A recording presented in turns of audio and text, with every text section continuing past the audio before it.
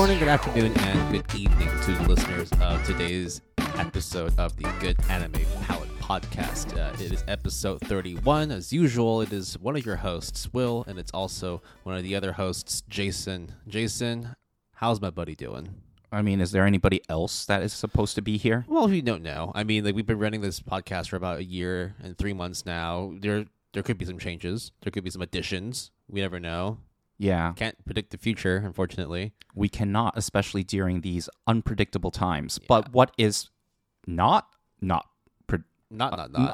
unpredictable, so it is fully predictable, is we have a full show for you with a very, very good spotlight for our main discussion topic today. Yeah, this time around, I think both of us pulled our weight in terms of watching a ton of anime. You've watched. Had you read much manga? I mean, no, not really. But it's mostly been anime heavy for you the last 2 weeks. Yeah, and I brought. We can now install the mic stand, so everything is back to where it was. It's a little less janky now. A lot less janky. So sorry about that, Will. Yeah, if anybody noticed any sort of audio qualities in the last episode, let us know. I thought it went fine, especially when we were editing it. But we're back to a somewhat normal setup. And now that means we can go back to a somewhat normal recording session because we're going to be going over our usual, which is the watch, I guess, less on the read section of today's episode. I do have something, though. Oh, right. But if you hear dogs barking, it's just Will's really adorable corgi. So just forgive him. We forgive him. He's a cute little boy. So if you hear him barking, it's just because he wants your attention. So, Will, what have you been watching? I've actually watched a lot, right? But given the limited time that we have with these episodes, I can only cover 2 of them. So I guess the first one I'm going to cover is, one of the shows I wanted to talk about in our previous episodes for anime originals. So basically brought it over to today's episode. The show we're talking about here is Panty and Stocking with Garter Belt. So I think I briefly mentioned it in the previous episode. It's an anime original produced by Gainax. It came out about 12 years ago. So in the fall of 2010, that was the season it came out. And overall, I think it's 12 episodes. Essentially, it is half episodes in terms of each specific plot, specific story. So there'll be 1 episode, 2 stories. Sometimes they may have 3 stories. You might have seen from maybe some 4-coma comedies, 4-panel mangas that when transition into anime, it's kind of done like that too. You have a couple minutes of a skit, break, a couple minutes of another skit, break, and then roll credits. It's not that different for the Panty and Stocking with Garter Belt. One thing that immediately sticks out though, with this particular series is that it looks unlike any other anime you would have seen. But it doesn't mean it's not unfamiliar, because the drawing style themselves is actually very akin to stuff that you would see on Cartoon Network and Adult Swim. So stuff like Drawn Together, Invader Zim, I would say Pop-Up Girls. Yep, Dexter's Laboratory. Yeah. That kind of aesthetic for sure. Yeah. So the reason why is because the producers and the animators at Gainax decided to go on a boys trip and then got drunk and then just said, why don't we just create something that's completely fucked up and people are going to hate it, but what the fuck ever, because we could do whatever the fuck we want. Wait, but Will, you said it's really fucked up, but we talked about Cartoon Network. We talked about, okay, maybe not Drawn Together because that's a bit. Well, that's why it's drawn in that style. But what they decided to do was, how are we going to encapsulate all of American comedy together? And Poop jokes. Yeah, toilet humor, over sexualized jokes. The thing is, right, I'll have to be very upfront with people here. You may not sit well with this, because of the fact that, especially if you're an American listener or you're very used to westernized, Americanized comedy, especially when it's in cartoon form, like Family Guy, American Dad, The Simpsons, Futurama, stuff like that, you would have been pretty accustomed to a specific style of humor. And Panty and the Stocking does not hold back in terms of pulling. They don't pull any punches. They just go straight up with the really risque and vulgar humor, and I actually really enjoyed it. I thought that the animation quality at times can be a little bit janky, but especially when you get into the fight scenes, they look really, really top notch. The music, on the other hand, it's always really good. It's not like sometimes good. Like every single bit of the Panty and Stocking with Garter Belt soundtrack is phenomenal. Going from like electronica to disco to jazz funk to punk rock to like techno and house music, acid house, all the way through down to melodic, symphonic kind of operatic music. It's a very wide, eclectic range of moods and soundscapes. Overall, like I think that if you're in for something that's a little bit different from your typical like Japanese style anime, well, I mean, of course, like anime is Japanese, but this one kind of like bucks the trend. I think it's worth checking out. I thoroughly enjoyed it. I gave it a 9 out of 10. But I can see for quite a few people that it doesn't sit quite well with them, and rightly so. I think that a lot of the listeners for this podcast like usually are like from the United States, in which you're kind of used to that adult cartoon humor, so stuff that's like Adult Swim, right? Like the Venture Brothers, like Drawn Together, like Rick and Morty. It's you like that. You could see there's a lot of influence on Party in the Stocking. Whether you like it or not is another thing, but like, it worked for me. So I'm imploring everybody to at least give it a try. So it's an anime that premiered quite a while ago in fall 2010. Yes, as I said, yep. And the storyline is actually, do we know when Charlie's Angels came out? Oh, way before that. Okay. So the reason why I which mentioned one though? The Lucy Liu one with the no, not the old one, but like the Lucy Liu. Yeah, that one. That one's like early 2000s, I think. Right. And I guess they did a remake again recently. Have they? I think so. Okay. But regardless, the reason why I mentioned Charlie's Angels is because the premise of the anime is essentially Charlie's Angels, but what if each of the two angels in this case are just like degenerates? Well, technically there is a third angel, which is Garter Belt. Right, yeah. He's the priest that essentially governs them and makes sure that they actually follow on their angelic duties, but... You're like Samuel L. Jackson? There you go. That's actually one thing they could have done. Would have made it much better. Actually, here's the thing. So the dub is awesome. This is exactly. I was gonna just quickly go over it. You can watch it in Japanese or you can watch it in English. Both are great. I actually would give the dub a slight like advantage though, and I think it just blends into the animation and the character design style. Right, it feels very Adult Swim. So hearing it, and besides, like the dub voice actors and actresses do it really, really well, top notch for sure. I'd say like if you're watching it in America and you don't have like Japanese subs, Japanese dubs, English subtitles, you're completely fine, if not even better, watching it in English dub. I think there are very few shows that I would really push for the English dub. I think Panty and Stocking with Garter Belt is one of them.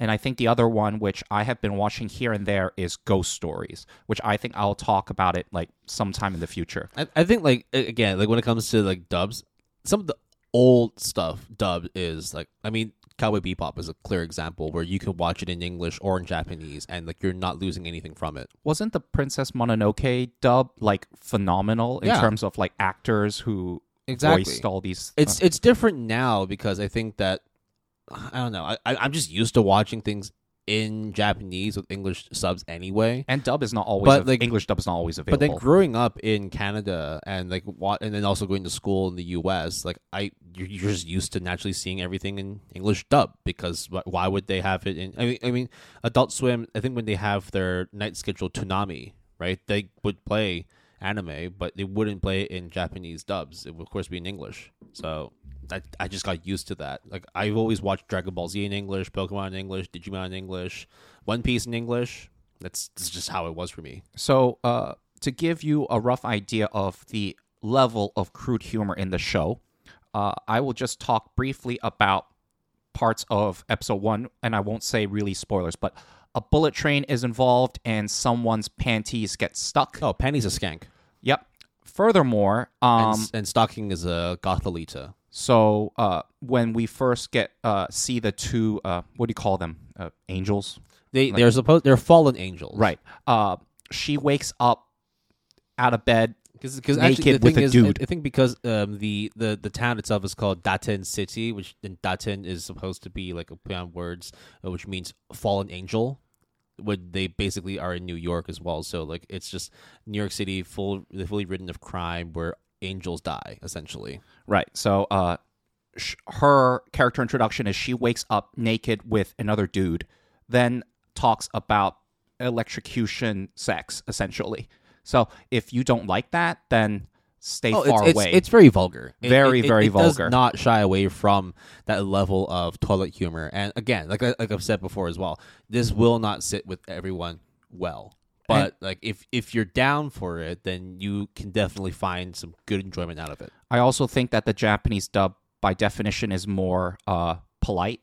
Oh, they don't lean into the crude humor as much as the English dub because of language. To be fair, though, actually they don't really cuss as much in the English dub, but like they're very, very straightforward when it comes to the vulgar jokes. In Japanese, they still drop F-bombs and drop and say shit and all this fuck. They say that a lot in the Japanese dub, and that's I guess one little bit of shame for the English dub because they don't say it as much. But like, look, like both versions are fantastic in my opinion. Check it out. If it doesn't sit well with you, at least you checked it out. All right. What else have you been watching, Will? Why don't we switch it over to see what you've been watching? Because you've watched quite a few things too. Wait, you don't want to talk about? We can talk about it later. Okay. So why are we changing it up? It's always been I talk one thing, you talk one thing, and then back to me, back to you. So unless you're not ready to talk about what you've been watching, are you ashamed? It's okay. Trying to hide something? It's okay. It's okay. So you've been watching Boku no Pico. God, Jesus, you had to say that live. Yeah, we need to cut that out. You need to bleep that shit. I've never watched it. I've never watched. Actually, wait.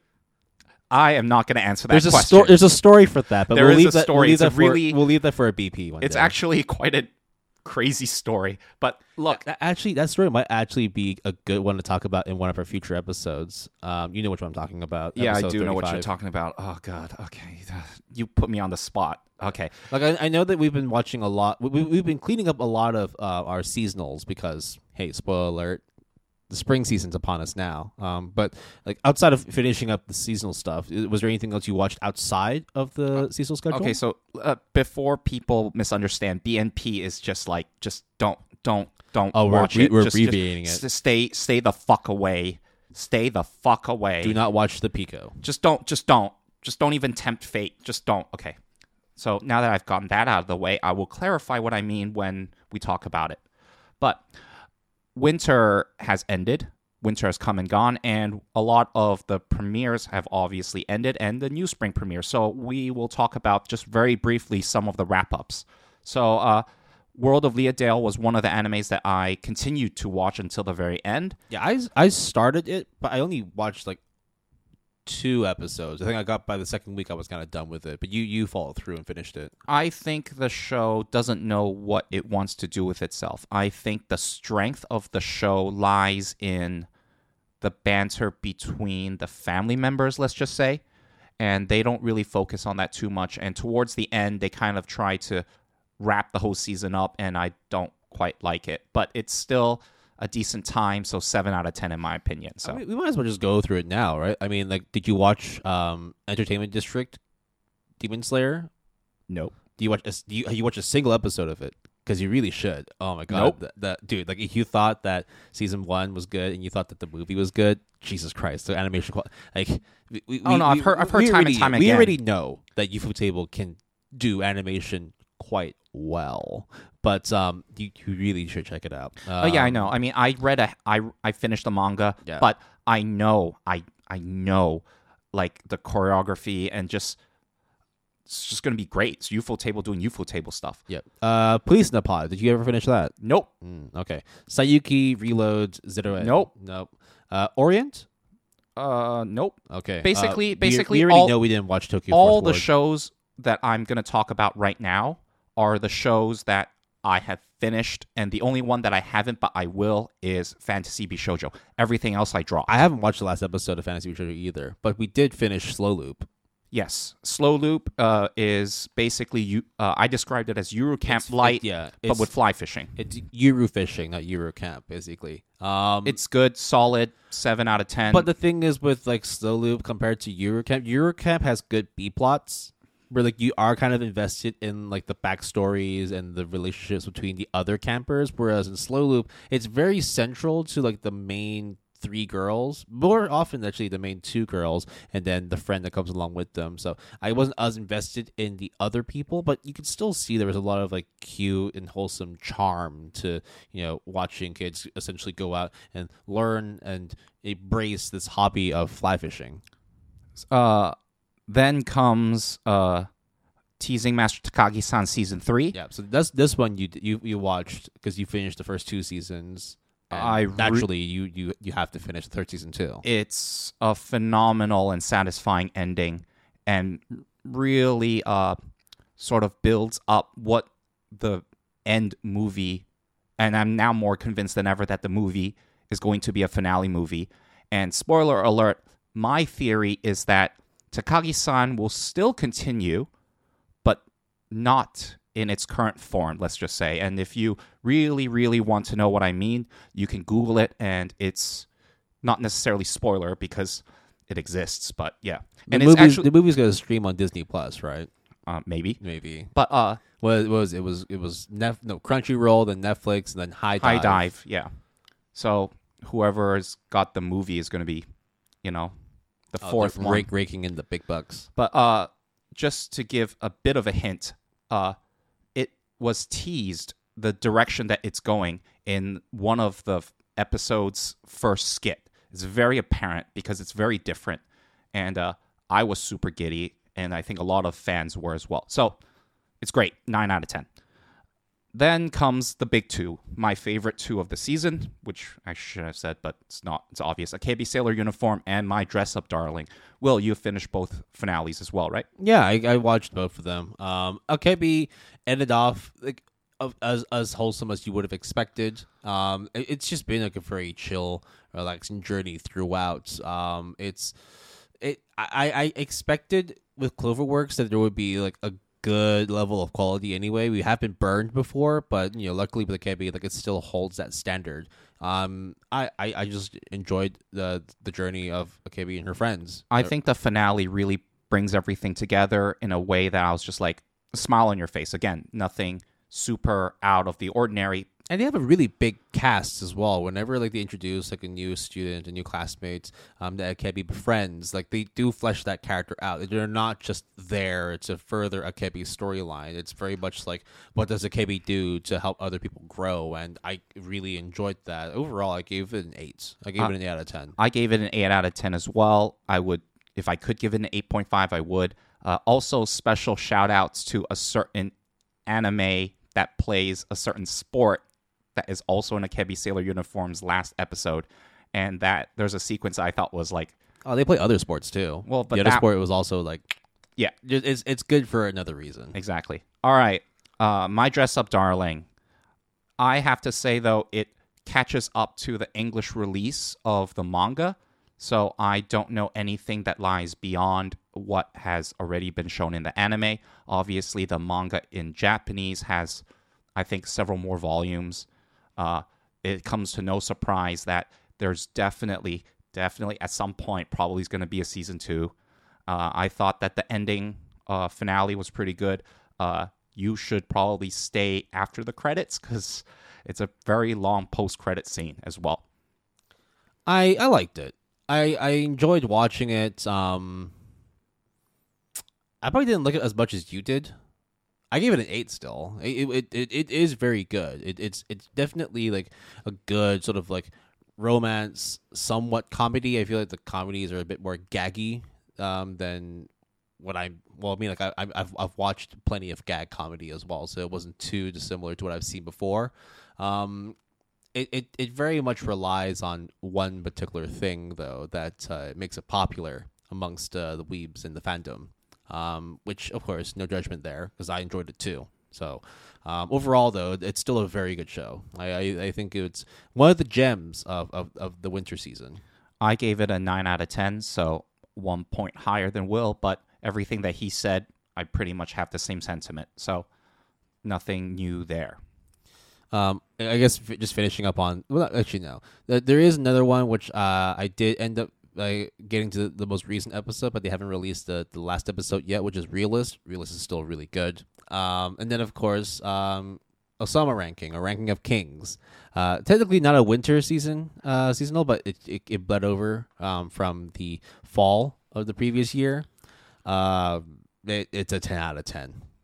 It's fucking amazing. I stopped after everybody has to go out and please watch it. It's that good. I fully intend on finishing it, but We'll get back to you on next hold. year. Yeah. So yeah, my bad. So there you go. I mean, hey, look, not everyone recognizes excellence, you know. Oh Jesus. Okay, yeah. I'm telling you though, like once you get to the latter half, when you start playing the second opening, like that's when you know like the feels are ready to hit you. Oh man, so good. And that's it for Winter 2022, other than Fancy Bishoujo for both of us, right? Yeah, Penny Bishoujo. I also just need to finish off Realist. I did drop Bisco.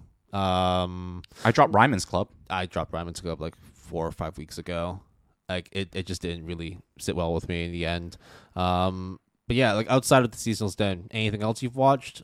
I think I will leave that till next time. But Okay. I did read something. But we you can't talk go. about the next thing because you've watched it too, which is so I've been on this kind of real crazy journey of watching a lot of CDs, CGT, which is cute girls doing cute things, or a lot of very fluffy, wholesome slice of life, a lot of rom-coms. Wait, Will. It's Your it's- edgelord it's- title. It's been a very weird journey. And actually, to be fair, as you were gonna say, haven't really watched anything edgy for a while. There is one particular series that it's edgy, but for a different reason. But we'll talk about that in the next episode. So you are having to reinstate your edgelord license. Is going to be a Well, it's bit been kind of difficult, tough right? to do that Yeah, since I've I already know. watched all the edgy stuff anyway, right? Like when you opened up suspense and thriller and action and horror, it's like I've already watched like the top 50 of every single list. It gets kind of tough, and like the newer stuff that comes out, a lot of it has been isekai, rom-coms, fluffy shit, SOLs, cute girls doing cute things. Spoiler it's been alert, kinda tough. spring is a lot of that too. Yeah, so like there's not much. I mean, there's gonna be a few other things that like we talked about. We're really looking forward to the spring, but we okay, just as like a full disclaimer, we're not gonna be talking about spring stuff just yet. It will be a little while before we get into it, but the reason why is because the release schedule for April is a little bit weird. Some stuff has already come out as of like today for this recording. Some stuff will come out like right when the recording comes out, but there's also a fair amount of things that will come out only like in the middle or even at the end of April. And we also want to have like several episodes to watch Exactly. per show, or else then like first episode impressions can be very different. Well, shit, yeah. Like for example, like when we talked about Ryman's Club, or we're talking about Bisco. It's like the first 1 or 2 episodes. Holy shit, it's fucking great, and then it kind of tapers off a little bit. Not to say they're bad, but like it definitely doesn't hold up to what we initially thought they were supposed to score. So I agree with Jason that like we give it enough time to let it grow, and like essentially once we watched enough of it, that we can give a slightly more comprehensive perspective on how we really feel about the seasonals. Exactly. We want to tell you specifically how we feel about the seasonals rather than blend them all together, right, Will? Yeah. So your segues are some of the worst. I love it. I have a migraine already.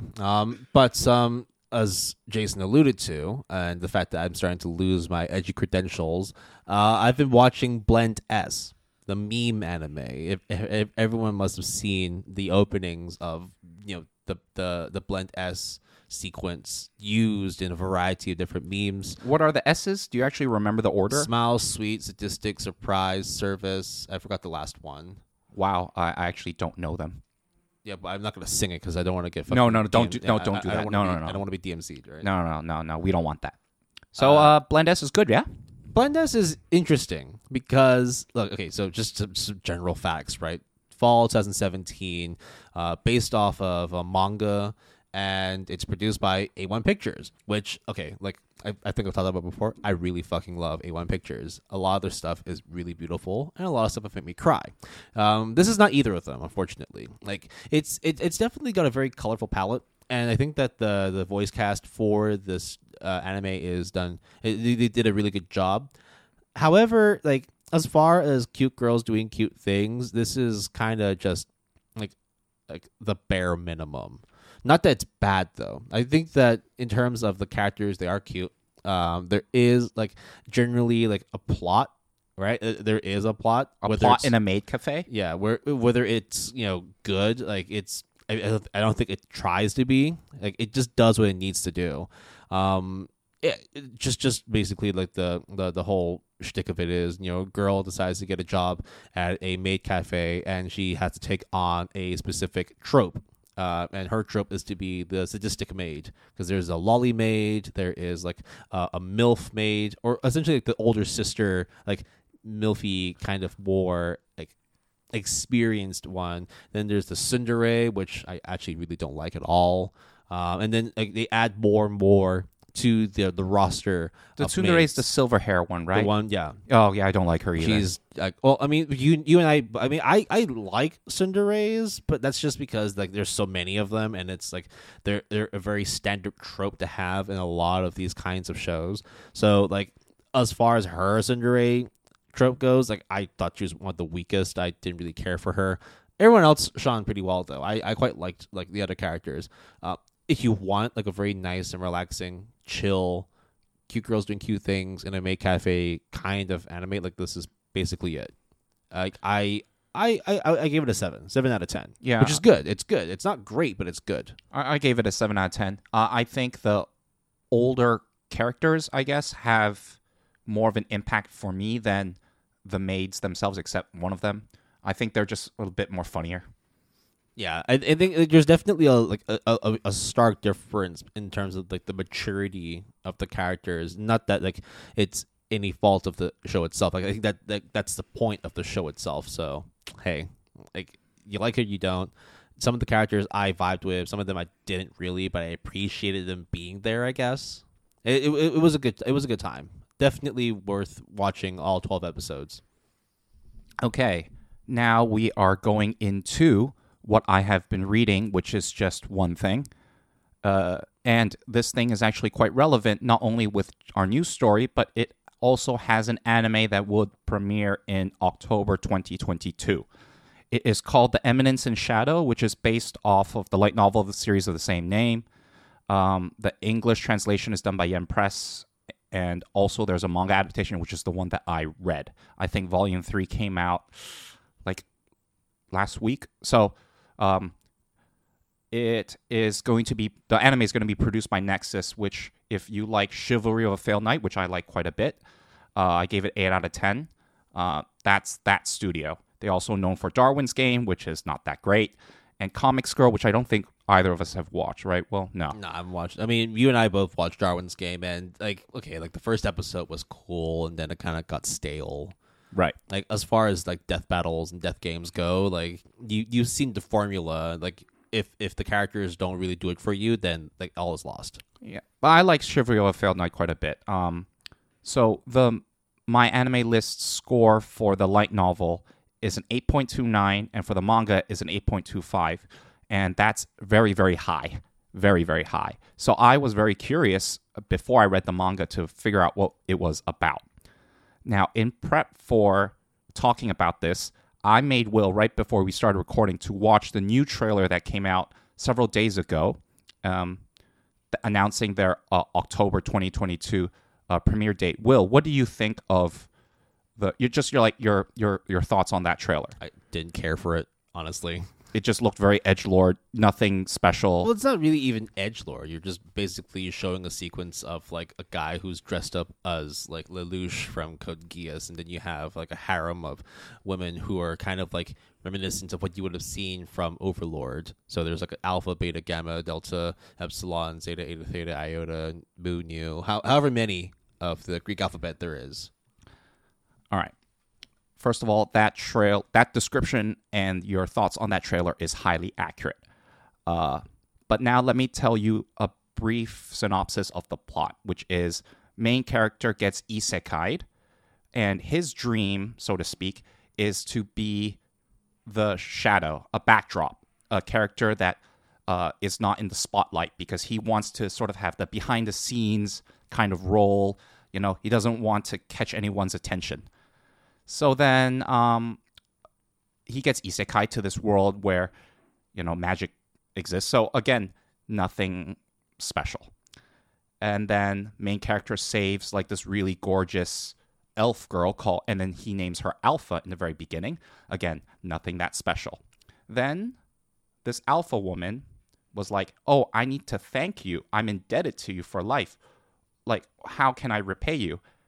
And main character panics and was like, okay, actually, I'm part of a shadowy organization called Shadow Garden, and we have to stop the cult of Diablos. You know that devil that you hear in fairy tales? Yeah. It turns out that there are people that are trying to revive them, and I'm a one-man band, part of an organization to stop this from happening. So will you join me on this? During this whole time, he is bullshitting. He is making it up, and he thought like, oh, I'm just being really cool. She bought it, thank God. Turns out, he's very Chunibyo, 8th grade syndrome. I thought you were going to say Chernobyl for a minute. No, not Chernobyl, not the Russian. Radioactive as fuck. No, but Chunibyo is 8th grade syndrome, which is basically you think like you're very dramatic, the world is going to end, and you are like, oh, like my eye is hurting, like, oh, there's a seal that needs to be broken to unleash my powers. You know, that kind of cringe stuff. So he's into that. So that's why he kind of bullshitted and made that stuff up. Turns out he was right. Inadvertently. Also, he's super powerful. But, like, he is oblivious to the fact that all the stuff that he's been spewing and sort of touting are actually real. So there is no conspiracy because the conspiracy is real. And then it talks about his organization going through trying to stop the devil from reincarnated, all the while being surrounded by a bunch of weird comedic characters. And it's very, very weird compared to the anime trailer, because the anime trailer plays it straight. And there's a lot of comedic beats, and I really, really enjoyed the manga a lot. I think I gave it a 9 out of 10. It's more like an 8.5, but I quite like it. And I think they balance a lot of action / blood, I guess violence, with really funny comedic beats. Because it's like, oh, where is the enemy being held? And then we can't find their base. And then the main character just throws a knife, and then it hits like a part of the map. And then he's like, oh, the base is there, you know, just sort of literally lying. And then all of a sudden, like, the intelligence officer's like, why would it be? Wait a second. If we overlay the map and we read this documents and we put it on top of one another, wow, it really is the secret base. And he's like, wow, you guys are really into this story that I made up like ages ago when I'm trying to recruit you guys for no reason. And yeah. Looking forward to the anime then? Really looking forward to the anime. All right. Well, it sounds like it's going to be an 8 out of 10. Yep, probably. I mean, usually it's like that's the case when you ever get the source, and then like it's like an 8.2, 8.5 on manga. Then like generally you see like a slight point reduction in the anime itself, unless it's done really, really well. But it's what, Nexus Studio? Yeah, Nexus Studio. So let's see what they do. Let's see what they do. But I really like the manga a lot, and I think the anime went from something that I did not care for at all to something that I'm now full attention. But it's not going to come out for a while. Yeah, though, October, right? so you know. So that would be fall, right? So I think that pretty much wraps up what we've been watching and reading. At least for me, I've been watching a lot of stuff. You've also been reading some stuff too, but we can't do all of them right now because we won't have enough time. We're going to save it for the next episode recording, because now we're going to go into the news section. We got some news. Some of them, it's like, okay, no shit, it's going to be happening. But there's also going to be a few things that are like, wow, this actually happened. I think we're just going to start off with the first wow, right? Like, we've all watched Jujutsu Kaisen. Like, Yeah. don't lie, you haven't. It's like everybody's fucking watched that shit, And if you haven't, you just don't remember it. or you're lying, right? Yeah, or you're lying. Yeah. Right. So I mean, for the most part, everyone enjoyed it. Everyone really liked it. I think that like in terms of like what the new hype anime is, like of course you still have your Demon Slayer, but Jujutsu Kaisen is a new kid on the block, and they've been doing really well. They released their Jujutsu Kaisen Zero movie earlier in the year, or even at the beginning of last year, at the end of last year, and that's been doing quite well. I think they're still playing in theaters in Japan. It was playing in Hong Kong, but then because the social distancing measures like got really really intense in Hong Kong, therefore cinemas were closed anyway, so we couldn't watch it. We will find time to watch it once it does come back out again. And there's a new season. Well, the new season will. I mean, yeah, there should be a new season. Yeah, so it's right? going to be great, right? Well, not all is gravy within the Mappa studio. So in recent weeks, there's actually been news of one of the directors for Jujutsu Kaisen, Sung-Hoo Park, who actually tendered his resignation and has left Studio Mappa. So that's not really news you want to hear, especially after like a good run of the first season, like a really good run for the movie as well, and like you've got enough material to adapt to make a second season. Like why wouldn't you? It's incredibly popular. But then to be dropped with the news that your director for Jujutsu Kaisen has left the studio.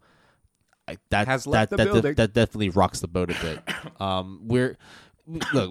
We've made no like qualms with it. Well, like we already knew that Mappa itself is an intense environment to work in, considering the fact that like they work on like 3 to 5 properties every year for a while, like picking up stuff from Madhouse. Like they've been doing fucking like Attack on Titan, the final as well. So like it's been like a nonstop running on fumes for the studio. Like I don't know like what the full sort of backstory is as to why the director left Mappa, but he did end up going on to say like, okay, originally he had created his own studio, but then he went back to working as a director for Jujutsu Kaisen, and now that the movie is done as well, he decided, yep, I'm gonna take the foot out the gas. I'm leaving like my directorial responsibilities, and I'm going to be running a studio myself. And so he's actually been going around and employing and recruiting animators and directors to work with him.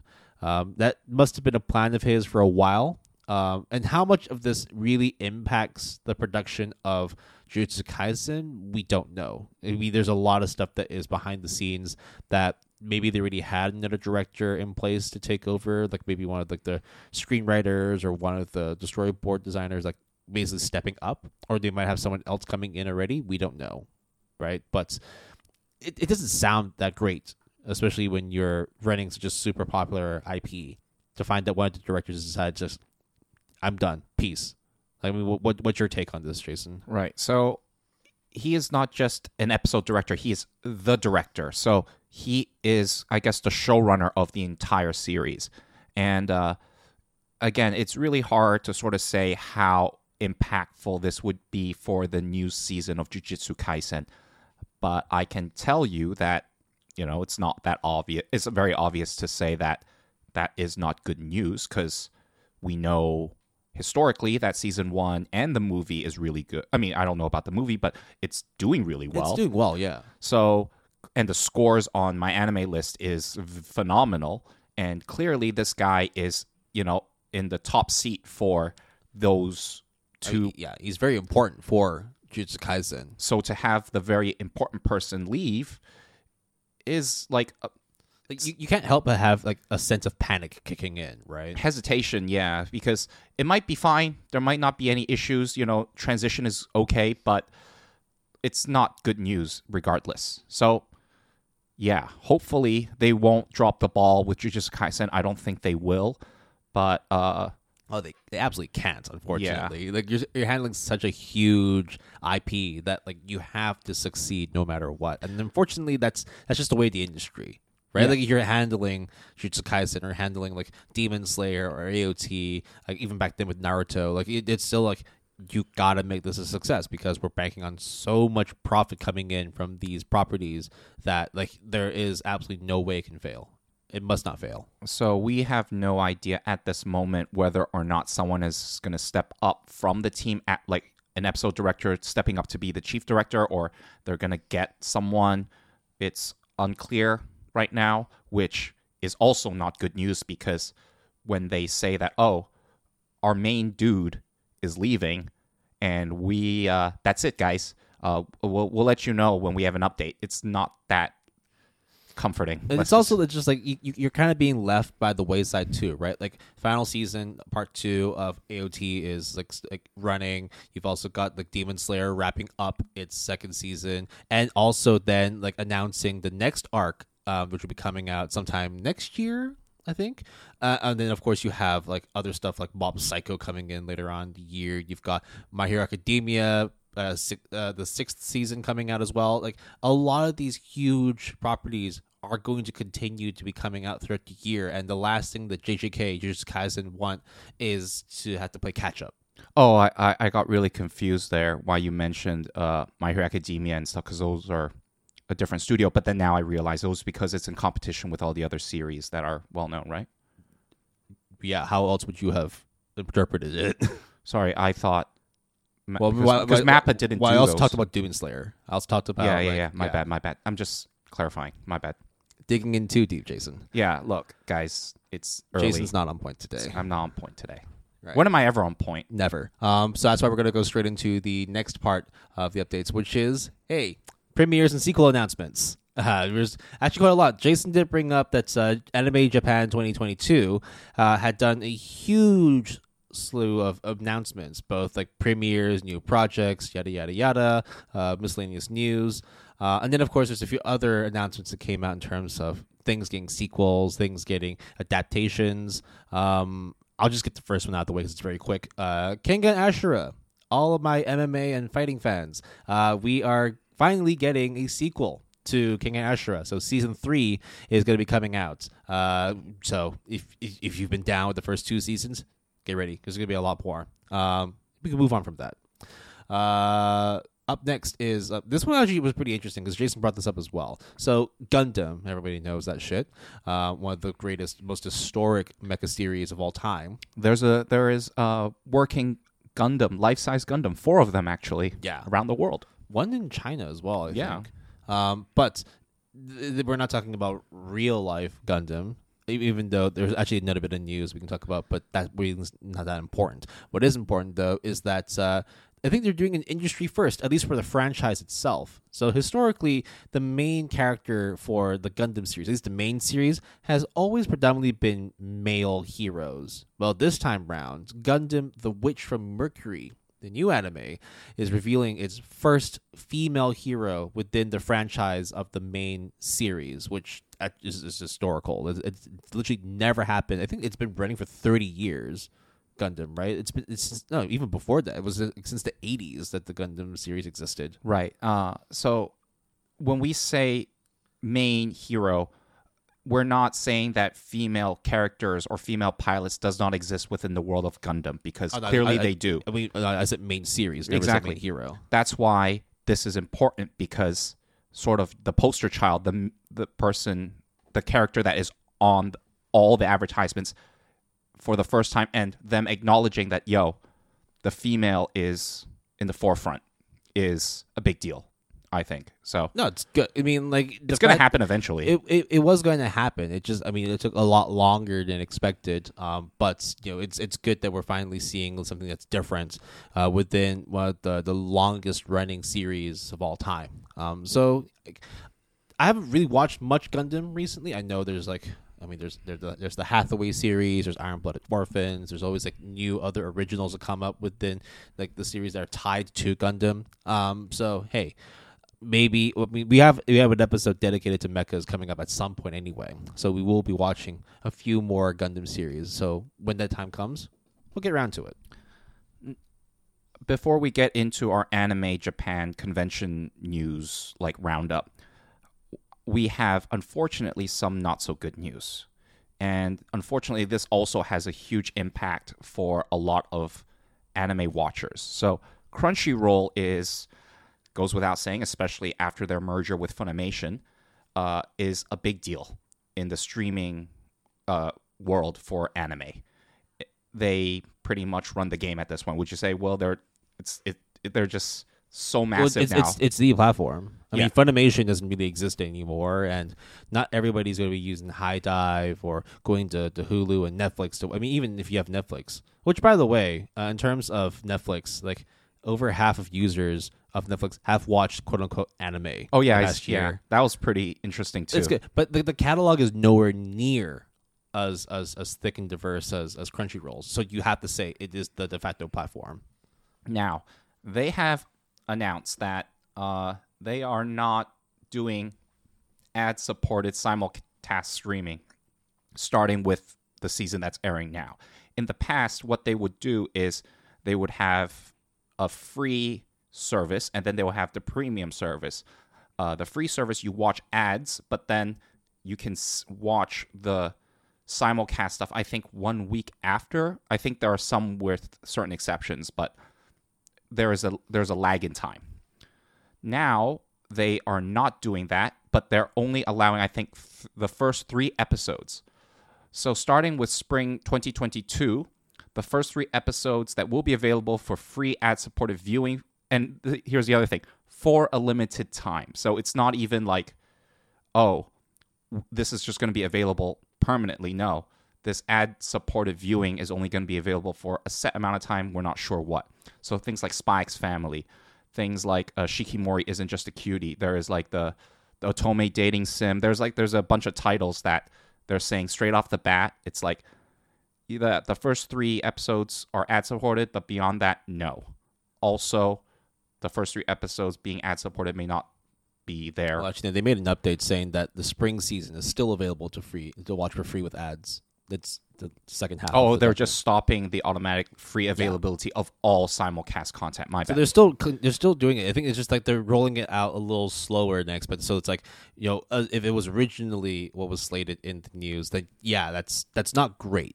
But then I think they're now giving people like I guess a quote unquote grace period, which is nice. Yeah. I mean, like, at the same time, like anybody could have seen that this was going to be the new model they were going to roll with anyway, because it is very much a paid subscription platform, and therefore they're going to be pushing for users to actually sign up for premium plans. So natural progression, understandably, that it's just something they had to do. Sucks for people, but hey, like, a lot of stuff ain't free anyway. Like, you don't have Netflix for free. You have to pay for subscription as well. So it's only natural that Crunchyroll is going to do the same thing. And to be honest, we have Crunchyroll Premium, so I won't know the difference, to be honest. But really, sign up. It's really not that expensive. Cancel your Netflix and just watch Crunchyroll. Oh, no. Do both. Just do Unless, both. I mean, what? So people can watch Takagi-san season 2?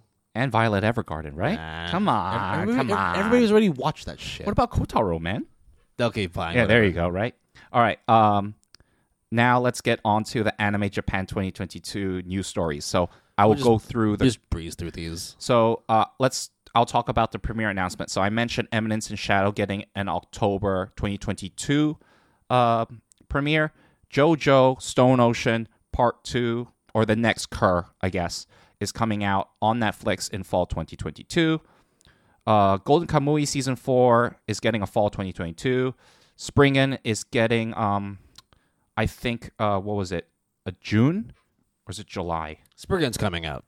Springen's coming out. And then Uncle from Another World, also known as Uncle Isekai, is getting a summer 2022 broadcast date. So a bunch of trailers showed up, a bunch of dates. So there you go. New projects, though. All right. Well, We can just say this. It's not like we need to spend much time on this. I like Studio Shaft a lot. But you don't like Ruby. RWBY. No, right? I think that was okay. I just didn't know what Shaft was up to because they didn't do March Comes in Like a Lion Season 3 and also more Monogatari. So clearly, we found out now why, because they are slated to do an adaptation of Ruby, RWBY, which is, I think, the Rooster Teeth which series. doesn't really exist anymore. Yeah, but that's what Shaft is doing now. So if you like Ruby, you like Shaft, there you go. That's what they're doing next. another bit of news in terms of following the JoJo stuff. So we know that Stone Ocean is airing right now. It's on Netflix. There's a new Cure coming out soon. In a couple days' time, at least from recording, I think by the time this episode comes out, it would have come out yesterday, like the day before that. There is a 10th anniversary project announcement for the JoJo's Bizarre Adventure anime. Now, not much information given. They're usually pretty tight-lipped about that stuff, so we'll only find out what's happening in a couple days. So we'll be able to report on that later on, or you guys can Google and find out yourselves. Do you have any predictions, No, Will? let's just go on. Okay. All right. Then the last We're bit already running over time anyway. Okay, sure. Then the last bit of news is about the survey results for manga that needs to be adapted. And Kaiju number 8 is on that list for the top 10. Number 10 to be precise. Number 8 is the 100 Girlfriends Who Really, Really, Really, Really Love You. And I guess other than that, like a bunch of titles that are available in Japanese. But those are the two that we wanted to mention because I read 100 Girlfriends and we like it a lot. And Will and I really like Kaiju number 8. So hopefully this would mean that there will be an anime adaptation coming. Yeah. Hopefully a whole slew of stuff gets announced for next year. So, yeah, that pretty much wraps up the news. We will go on a quick break because we're going to be going over a new studio analysis. We're going to be going over a couple of series we want to discuss.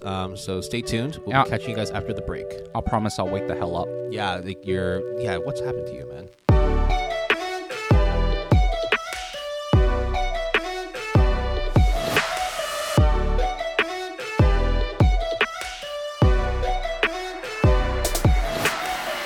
Welcome back, everybody, to the second half of the Good Anime Palette Podcast, episode number 31. I have got my second wind. I am ready to go. Full throttle. Yeah, and basically, we just needed some coffee. Yeah.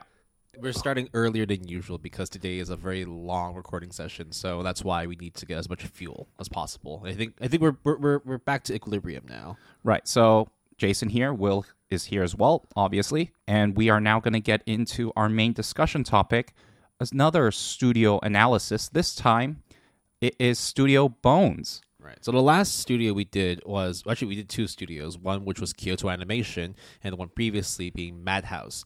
Now we're going into a studio which actually, to be fair, they've actually been around for quite a long time. I think a lot of people would recognize the studio for their more recent stuff, but they've actually been around since the 90s. And they have some connections to some even more old school studios. So Studio Bones was founded back in 1998 by former Sunrise staff members Masahiko Minami, Hiroshi Osaka, and Toshihiro Kawamoto. If we talk Sunrise, they gave birth to the whole Gundam series, which has been around since the 80s. So these are like some old school names. So the project that they first started off with, the three together was collaborating with Sunrise, working on Cowboy Bebop, Knocking on Heaven's Door, which is a feature film that's based on the Cowboy Bebop anime series. I've never actually watched it. No, the Cowboy Bebop, bad. Watched that a long time ago. And I don't think I watched. The thing is, right? We'll get into it at some point, but I don't really watch many feature films for most anime series. Like, for example, if we talk like My Hero Academia, I've watched the series, but I think I've only watched one movie. Most of the time, I don't really get into it nowadays. It's the whole, is it canon, is it not canon? That's the main issue for me. Well, I haven't watched much of the actually none of the My Hero Academia movies at all. But they're not bad, but again, it's also like, is it worth the time? It's really up to the watcher and like if they feel it's worth their time. So at this point in the studio's history, we will fast forward to 2007. Which is, at that point, the studio suffered the loss of one of their co-founders, Hiroshi Osaka, which is well known for his work as a character designer, as you might expect with being affiliated with Sunrise, Mobile Suit Victory Gundam, and G Gundam, Mobile Fighter G Gundam.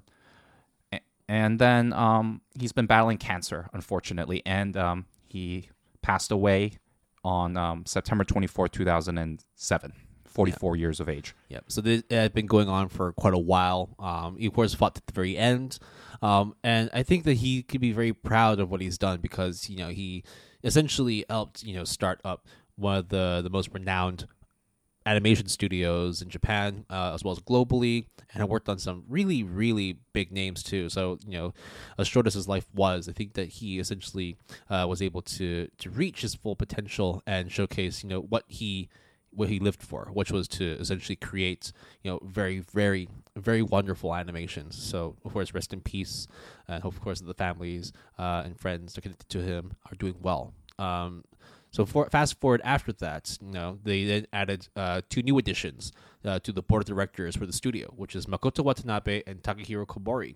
Now, Komori was known as a character designer and animator who had been with the Studio Bones since its inception, and had previously worked as a designer for Angelic Layer, Darker Than Black, Scrapped Princess, and a few other things. So that would be like the core sort of like top dogs of Bones Studio. Now, it's not like there's like a whole lot of like elaborate history compared to Madhouse, compared to Kyoto Animation, and it's because of the fact that unlike the previous 2 studios, it's been relatively like free of scandals, of major tragedies, of like just general like inconveniences.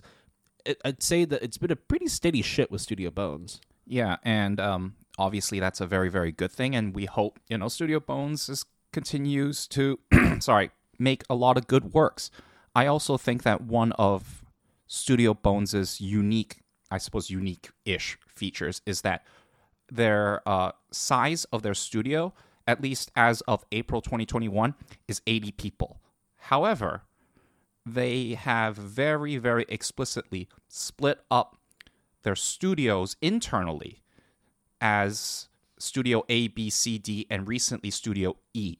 So usually when, for example, when we hear like any studio like MAPPA, for example, you don't really have a very clear distinction between like, oh, this is Studio A, this is Studio B. And it makes sense because sometimes certain IPs are attached to certain studios, and then you'll be like, oh, this studio is doing this show, which I don't like, so I don't care.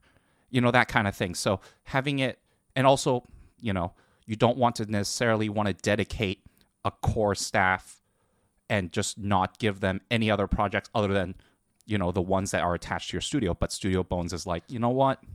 Let's buck the trend. Let's just do Studio A, B, C, D, and E. Yeah, well, I think it's like, for example, with MAPPA, like we've talked about MAPPA a lot of times, but they do a lot of work every year, and so therefore it's like how much of the core group itself is working on 1 or 2 specific projects. Is it like you're designated to do this and then you do that? No, like it's nice to see that there are like clear lines of division in terms of you guys are only going to be working on these properties, and so on and so forth, so that way you're not kind of like dwindling the manpower. Like they're very dedicated to what they do, therefore that they can perfect their craft, and it's nice to see. I think like there may be like internal divisions within these studios. It's just that Studio Bones is very public with how they do it. I also think that it could be a double-edged sword, because let's say one studio needs more manpower. Well, obviously you can shift another studio's priorities to help that other studio, but then what's the point of differentiating all these different studios by letters? I know in some ways that sounds very semantic, but I think when in Japanese culture, when identity and your affiliation with your team, your loyalty, even if it's within the same company, it matters quite a bit, especially when you work with these people day in and day out on these projects. There are habits, quips, or just things, way about doing things that are just different, even within the same animation studio. Just internally, it's different. That's all. So yeah. So we'll go over like a quick kind of breakdown in terms of the studios themselves, who leads them, and what projects they mainly do. Just quickly run over them, because a lot of these studios will be actually covering in more depth when we talk about the studio, the recommendations in the latter half of this discussion. So Studio A is led by the producer Naoki Amano, mainly known for Gossip, Wolf's Rain, Angelic Layer, Hiwo, War Chronicles, Noragami, and most recently Carolyn Tuesday. Studio B is very well known for Eureka 7, the old one, which we'll get into. How would you say this next one? Rafsephon, Recephon, Space Dandy, and most recently, Mob Psycho 100. Yeah, just a quick correction, and of course it's like no fault of your own there. It's actually Eureka 7. It's weird, I know, but like that's how they pronounce it in the show. But So it's like Cashern and yeah, Cashon. Cashon. It's like that, exactly like that. Wait, so Will, how do you say it again? Eureka 7 Eureka 7. Okay, or Erica. It's really weird, Okay. but I'll explain later on. Studio C is led by Yoshihiro Ayabu, known for the original Full Metal Alchemist that came out in 2003, followed by Darker Than Black, The Black Contractor, Soul Eater, and Ouran High School Host Club. And currently, it's working exclusively for My Hero Academia. Now, My Hero Academia is a bit interesting because like, it has gone through, I think, a few different studios. I think Studio A did season 1, and then other studios, which then led to Studio C being the one like fully focusing on My Hero Academia. So essentially, projects can change hands, but for the most part, like once it's set within a studio itself, it remains there. So I think right now, Studio C fully focused on MHA. All right, and then Studio D is well known for Full Metal Alchemist Brotherhood and Number 6. And then since 2015, it has also worked on Bungo Stray Dogs and is led by Mari Suzuki. So Bungo Stray Dogs has announced a bunch of stuff recently and very well known. We'll get into that later on as well. Now, very perfectly, that Studio E falls on me because it's the newest studio led by Makoto Watanabe and works on a ton of shit. Unfortunately, props to them still. I mean, they're working hard on it. It's just that I feel very differently about the new Eureka 7 stuff. So they've been working on the movies for Eureka 7 since 2017. It is the youngest studio within the Studio Bones internal studio structure. None of the stuff we've watched that we want to recommend has been made by Studio E because they solely focus on the Eureka 7 new stuff. So we won't really go into that much detail about it, but maybe later on when I muster the courage to actually crack open some new Eureka 7 stuff, maybe we'll see. I did not expect you to just lay it down thick like that, man. Like, dude, it wasn't even just me. Like, a lot of people just don't enjoy the new Eureka 7 stuff. But it's hard. I think that because, like, you know, when you have such a wonderful sort of, like, original that was created, like, many, many years ago, and you want to try and create something new, you're going to have, like, adversity in your face. There's going to be a lot of people that are like, this isn't the old shit that we like. We don't like the new stuff. It's always hard. Like, people always want innovation, but we also want convenience and familiarity. That's just generally how human beings are. We're really contradictory human beings, animals. That's what we are. We're animals. So when you look at the catalog of shows that Studio Bones has made or will make soon, 3 shows stand out in which I dub them Studio Bones' Big 3. The current Big 3 as well. So they're still running, or they are about to release new shit in the coming seasons. And these 3 are Mob Psycho 100, My Hero Academia, and Bungo Stray Dogs. Now, obviously, each of these 3 shows are massive, not only in terms of critical reception, for some of them. For the most part, and also just popularity as well.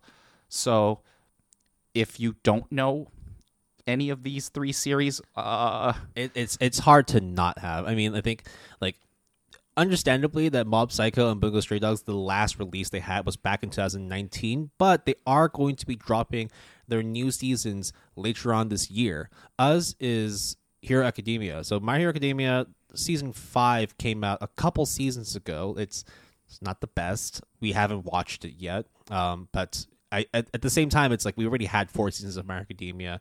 We can take our time with it. But Jason's right. This is what you would call the current Big 3 of Studio Bones. Like, and people probably be wondering, well, why didn't you include Full Metal Alchemist Brotherhood, right? Why didn't you include that one? It's the biggest they've done. Well, it's because it came out like 13 years ago. So it's no longer like current. It's still very much relevant. You haven't watched it yet. But for the purpose of like this particular Big 3, we can't put it in there.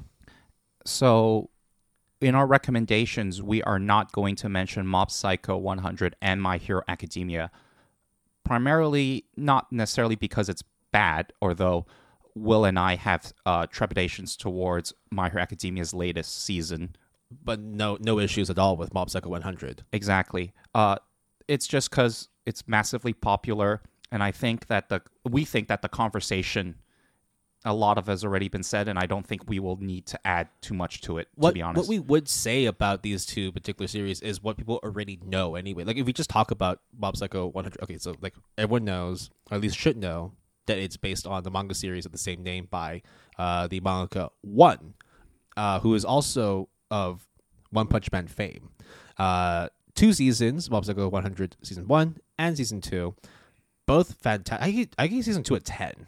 I gave season 2 a 9, and I think season 2 is just phenomenal.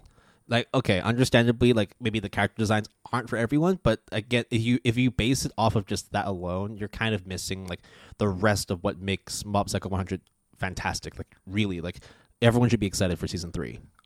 We're so excited, and I think one of the most memorable scenes of season 2, which there are many of Mob Psycho, is a press conference that was held, and what happens afterwards. I think they also have a side OVA, right, for Reagan. Yeah, They have one. So like I'm fully invested in the Mob Psycho universe. It's a really really fantastic property. as am I, and they just do action and character development really well. So And like the little quips of comedy in there too. It's done well. It's just done really really well. Very Now- well written. My Hero Academia is It's hard to say how we really feel about it because like it's a very very popular, very well known shonen. I mean, like we already have like many iterations of different shonens that people can feel kind of differently about. I mean, we have like Black Clover, we have Fairy Tail, we have Seven Deadly Sins, Naruto, Bleach, yada yada yada. Like the reason why their scores are always like in the mid 7s to the low 8s, it's because it can be a little bit divisive, right? It's like it uses the same formula. You always have a main character that has no powers and all of a sudden powers up, not through his own sort of talents, but essentially just sheer quote unquote hard work and good luck. friendship is involved. Exactly. Usually, And hard work always beats talent. there Yada, is a yada, very clear division of who's good and who's bad. And let's be real though, like the first couple, I'd say like the first 3 seasons, great. I really did like My Hero Academia. Like, it was always like 8s or like 8.5s. Never really a 9, but it's always hard when you have such a very, very like clustered network of all these different shonens. It's kind of hard to really say which one stands on top. But I thoroughly enjoyed the first 3 seasons. I also enjoyed the first 3 seasons and the first half of season 4. The second half I thought was not great at all. I also would say that season 1 of My Hero Academia, I remember very fondly to give me the same feeling of Attack on Titan season 1, in that like the epicness, the kind of like hot-blooded, energetic feeling of overcoming obstacles that just seem so mammoth in proportion. It captures very well in the first season of My Hero Academia. And obviously, there are plenty of those moments in the later seasons as well, but I remember season 1 being like out of nowhere because I wasn't aware of Shonen Jump, their publication of My Hero Academia at the time. Also, like My Hero Academia does feature one of the best tournament arcs as well as training arcs too. Oh, 100%. 100%. That's why we definitely have to give props to it. Now, yes, we haven't watched season 5 yet, but it's literally because we have so much other stuff we need to watch that unfortunately My Hero Academia has to be a casualty in terms of we just don't have time to watch it. But eventually we will, because season 6 is coming out soon. So I'm still invested in My Hero Academia. It's kind of you already know how the formula works. So there really isn't too many surprises left, I don't think. I mean, also it's ending, so that not only poses a lot of, I guess, issues for Shonen Jump, even though that is independent of Studio Bones, but I just feel that the climax of My Hero Academia has been reached, and Exactly. right now they're just winding down, resolving everything. Like there has to be a point where you're like, where is this gonna go? Because you've already shown like some of the craziest fights in the series already. That at some point it kind of feels a little bit rehashed, and afterwards, it's like when you try and create like a new tangent in terms of the story, you're like, well, this didn't really work. I can see why you did it, but like, this isn't why I watched My Hero Academia in the first place. Like, no offense to them, of course. Like, they had to make some changes. And we also have mutual friends who has read the manga, and even they were like, yeah, kind of trails off. So you stopping here is not necessarily the worst decision ever. So again, regardless, the first few seasons of My Hero Academia is one of the more important anime series during the time that it was airing, and I think their reputation and acclaim is deserved. So that's what our thoughts are on Mob Psycho and My Hero Academia. Yep. Bungo being one of the current top three, a big three for Bones.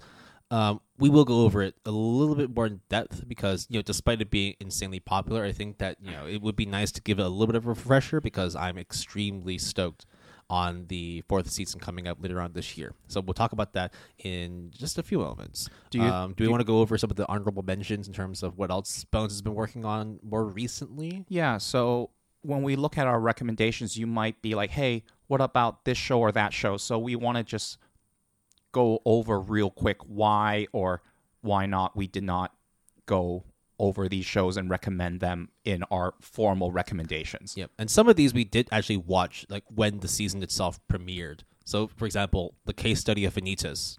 We did watch the first episode when it premiered. I don't know how I feel about it. I know only one episode doesn't really give you much insight to how... the second season is doing pretty well, but I don't know. Does it grip you? Does it make you want to go back to be like, yeah, I will finish season 1 so I can see what the hype is about season 2? I think I will try to find out. But when it came to sort of deciding on what to recommend and what to watch, I was like, yeah, Vampire Boys should be okay, I guess, but I got burned by Visual Prison, so sorry, Case Study of Vanitas is not your fault, but I'd rather not talk about, another vampire show. Pretty Boys doing pretty things, essentially. Skate the Infinity is also another Pretty Boys doing pretty things that Will and I have watched. I've watched like 3 episodes, and I still don't understand why people go crazy over this show. It's colorful with pretty boys, doing skateboard stuff. But what about pretty girls doing music stuff with Carolyn Tuesday? So this is... I know it got a lot of acclaim in the beginning because, again, it seemed like there really wasn't like a lot of its type. I mean, like we have had like music-based anime. I mean, we've got like Rely on April, we got No Dame Cantabile, we got Sounds of Life. No, we got Symphogear, man. And Symphogear. There you go. We also got Cross Ange as well. Yes, we also to an extent. Sound Euphonium as well, or Given, I guess, which we haven't checked out, but we've heard Beck many good things. Well. Yeah, Beck. So, and also I guess as well, Nana in a way too. Though I mean, like the music element is not necessarily the core. There's other reasons as to why you want to watch Nana, but that's a classic. So Carolyn Tuesday, on the other hand, though, okay. Well, I think Carolyn Tuesday has a lot of things going for it. It's not bad. It's really not bad. I think the music is phenomenal, obviously. So they did that part right. It's Watanabe doing what he does, and he's pretty good at doing music-oriented shows, whether it is actually about music or as like an accompaniment to the show itself. But like when you have the music accompanying something that I didn't really vibe with, like it's a nice add-on, but when like your add-on is the best part and the main story itself isn't great, or at least in my opinion isn't really great, I just didn't feel the need to continue watching it. Like by the end of the second episode, I was just like, it's just gonna be more of the same shit. And there's it's like 24 episodes. There's very 2 long, curves, right? Yeah, very long. So I watched more, but I also share the same sentiment that Will has. But Will likes another show which we both dismissed very early on, but then Will decided to go back to it and now thoroughly enjoyed Space Dandy. Yeah, another one of Shinichiro Watanabe's originals. It's a very different experience compared to watching Samurai Champloo and Cowboy Bebop, but we will go over it in more depth in one of our later episodes, specifically the After Dark episode 9. And then, of course, another one that we will talk about just briefly because of how good it already is Fullmetal Alchemist Brotherhood. All-time classic. At the moment, it is still ranked as the best ranked anime series of all time on my anime list at a 9.15. I mean, is there anything else we need to say about it? It's fantastic. I gave it a 10. I did not, but I also think that it is a very good show. I'll just leave it at that. Yeah, we had a chat about Soul Eater as well. Believe it or not, Soul Eater was done by Bones, and it's good, not great, but good. Also, a lot of episodes. I think 50. 50. It's a long. It's at least 4 curs. And then one of the shows that we thought of recommending initially, or at least checking out, was Darker Than Black, The Black Contractor. And the problem with that one is we couldn't really find any streaming options available such that, like... Crunchyroll lost the license about 5 years ago, so unfortunately no one's picked it up. Or it has been picked up, it just is not legally available, so no way we can check it out. Okay. There is, when we were looking over the catalog, there was a set of movies that looked Chinese as fuck, the name, right? But actually it is not. Not at all. It is Toa no Kwan. And I think there's 6 movies out. And each one is like a 7.45, 7.38. It's very middling in terms of its ranking and popularity. Doesn't mean it's bad, but it didn't stick out to us that we thought checking out 6 movies would be, or checking out even several movies would be worth. It's also kind of hard to find. You can find it, but it's just like, do you want to go through all these hurdles just to be able to legally access these 6 movies? We didn't find that time nor the dedication to do it because there's just other stuff we need to go through. Now, the last one's a bit different from the others. Very different. Because it's not a series. It's not a movie. It's not an anime series. It's a music video. And I think we might get some flack. Some people might have a bone to pick with us. Because this is the Pokemon special music video Gotcha. And it is the music video by the band, not by the band, but the music is Bump of Chicken, which I think did... classic. They did, recently they did Battle Blood Blockade. Oh yeah, they did Kakasen-sen, yeah. Yeah, so, like, very, very good band. And the music is good. The music is great. I mean, the visuals were also really good, too. And eye-catching. When it aired, everyone went apeshit, especially on the internet, in the forums. Everyone's saying, like, oh, how nostalgic it is and how, intricate and how many callbacks there were for this anime music video. And as someone who has actually played a lot of Pokemon, I got very little out of it. I don't get it. At the moment, the video itself on YouTube through the Pokemon official YouTube channel has just under 60 million views. They, however, have disabled their like and dislike ratio and also turned off comments. I'm wondering why, but I agree. It's like people are going to, of course, have that sort of nostalgia factor when watching this. There's like, oh, there's a little Easter egg here, a little Easter egg there. It's very cool to see this brought back to life and all that, but it's like Pokemon's been around for like 25 years. Like, it's not like nostalgia does anything for you. It's literally been around every single year, so it's kind of hard to use a nostalgia factor to base your enjoyment out of it. Again, like, I'm not trying to trigger anybody here. I don't think Jason's either, but no, like, did it vibe that much with you? No, it did not at all. And, okay, look, the internet and forum posters have tendencies to exaggerate or be very extreme in sort of their views sometimes. Oh, this is crap, this is great.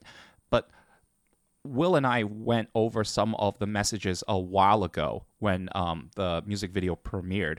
And I remember a bunch of people just saying, like, this is like the second coming of Christ kind of thing. Like, oh my God, this is fantastic. I cried so hard. I got very emotional. Now, I'm not saying... the real fans will understand what this is all about. It's so cool that they did this. Like, I stand Pokemon. I stand Bump of Chicken. All that. It's like, look, great. Like, yeah. It's awesome you guys feel that way. But there's just some things to it that, like, I didn't see it. I enjoyed it, but not for the same reasons that everyone else did. Look, it's a really cool music video. It really is. But I didn't get out of it like what all these people are claiming, and it's fine.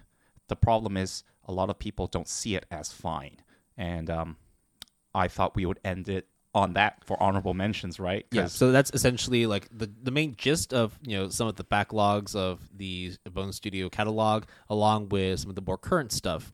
What we're going to do now then is transition into the stuff that we have watched over the last couple of weeks, the stuff that we want to push forward to the listeners to check out, because some of them are either quite well known, but have been kind of falling by the wayside recently. Some of them are just old as shit classics that I think people really should give a chance. I think both of us have 5 recommendations. We'll try to be able to do all. We should be able to, actually, given the time.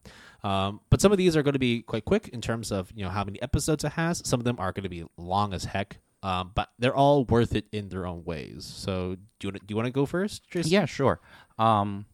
As someone who reads and watches a lot of shoujo, it comes to no surprise to anybody, including Will, that no fucking way there is a very, very well-known shoujo series that Bones adapted called Snow White with the Red Hair, 2 seasons, based on the manga of the same name by Sorata Akizuki, who did the story and the art.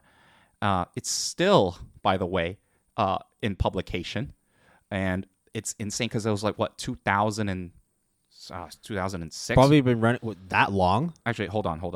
Because the anime itself, the first season premiered in summer 2015, specifically done by Studio B of Bones. So just a couple of mouse stats. 777 in terms of the raw score, 7.77, ranked 922, with a very high popularity, 289. Then that's made up by 575,605 members. So hugely popular. The first chapter was August 10th, 2006. So it's been So yeah, almost 16 years. So this manga was always sort of at the back of my mind that I would put on the same pedestal as Fruits Basket in terms of its pedigree. And isn't like the poster for it literally just a girl holding a basket of fruit with red hair? Yes. Absolutely.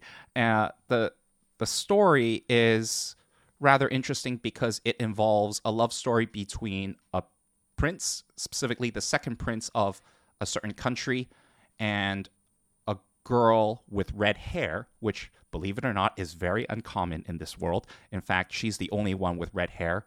No, well, not really, but... Did they explain why? Yeah, they kind of do later on, I guess. But the point is that she had to escape her country because basically a really asshole playboy prince was like, oh, I want you as my concubine. And she's like, fuck no, I'm bouncing. So then she escapes to the neighboring country. And long story short, she tries to, interact and befriend the prince. And she slowly, eventually becomes an apothecary working for the palace of the royal family for the second prince. Now, with the name Snow White with the red hair, is there any association with the original story, or is it just associated by name? Like, is there a witch? Is there a wolf? Is there a lumberjack? Are there like dwarves in this as well? So I actually thought there has to be like those kinds of references, right? And it in the very, very, very beginning that happens. And I'm going to spoil it because it's not really a spoiler, because I think it's really funny because she escapes. And then the playboy asshole prince tries to poison her with an apple. But then let's just say she didn't... He's the evil witch? Yeah. So then she doesn't ingest it. The prince does. But because she studies apothecary and is an herbalist, she realizes what's happening and saves his life. And then, long story short, he's like, yo, you're good with herbs, right? You should try to work at the royal palace because I work there because I'm the second prince. Also, this love story cannot continue if we don't meet each other all the damn time. That okay. So there is some association, but definitely. And then that's it. There's no more apples. There's nothing. No dwarves. No dwarves. No wicked witch. No magic bullshit. Nothing. So I don't know why they call it Snow White. Oh, by the way, I completely fucked up when I was talking about the wolf and the lumberjack. That's Red Riding Hood. Because when I thought red hair, I was like, wait a minute, is there any? No, but I got that one completely wrong. Wrong story. But yes, no dwarves. Is there a mirror at least? Nope. Okay. But the female heroine is Shirayuki, and Prince Zen is the love interest. There's a bunch of characters that show up as well that work in the royal palace. And I have to say, though, this love story is extremely, extremely well done. You're done with both seasons, right? That's correct. I've consumed everything possible of the anime, and I'm pretty committed now, like personally, to read the manga because it is similar to Fruits Basket. The premise is actually like the starting point, and then it's not just a typical love story because each character you actually see growth and development, and it's not just like very typical and like there's no stereotypes, or at least it starts off like that and then they build on that because guess what, the asshole prince shows up again and has this redemption arc, so but to be fair, the redemption arc is awesome. So look, the 2 seasons, you can consume it. I really like it, and I think if you are not that into shoujo, this is still worth checking out, but because it's a shoujo, it is heavily, heavily romance-based. There is a lot of, I guess, talking and some very minor action, but I think that the emotional investment and the production quality also, I have to say, is done very, very well. I think that's the same thing that we're going to say time and time again with Studio Bones, is that they are consistent in their quality of production quality. So I think it's great. Very nice. Okay. Now, what did you give it as a score in the end? I gave season 1 an 8 and season 2 a 9. Wow. Good scores then. Great scores. Pretty like similar to how they rate it. I think they're like high. I mean, 7.7 is across both seasons. I mean, I'm sure the second season itself is just as high, if not higher. Either way, that's 7.98 for the second season. There you go. Right. Now on to my first recommendation. We're going to be talking about a classic that by classic didn't come out that long ago, but the first season came out in winter 2014. I'm talking about Noragami, along with its second season, Noragami Aragoto. So it was produced by Studio A of Bones, original source being a manga written by Arachi Toka, which is like a group of mangakas, female mangakas, and the English version is published by Kodansha USA, originally published by Kodansha itself as well. Oh, I didn't know that. So it's like Clamp in that, like in a way, like... yeah. Okay. Yeah. So the first season came out winter 2014. Second season, which is Aragoto, came out in fall 2015. Mouse stats are pretty consistent: 7.97 for the first season, 8.17 for the second season. Now, pretty decent scores. But what's fucking crazy about it as well is that to this very day, it still holds incredible popularity. In fact, like the first season, I usually just go by the first season because not everybody follows like subsequent seasons, but you should still at least take note of that too.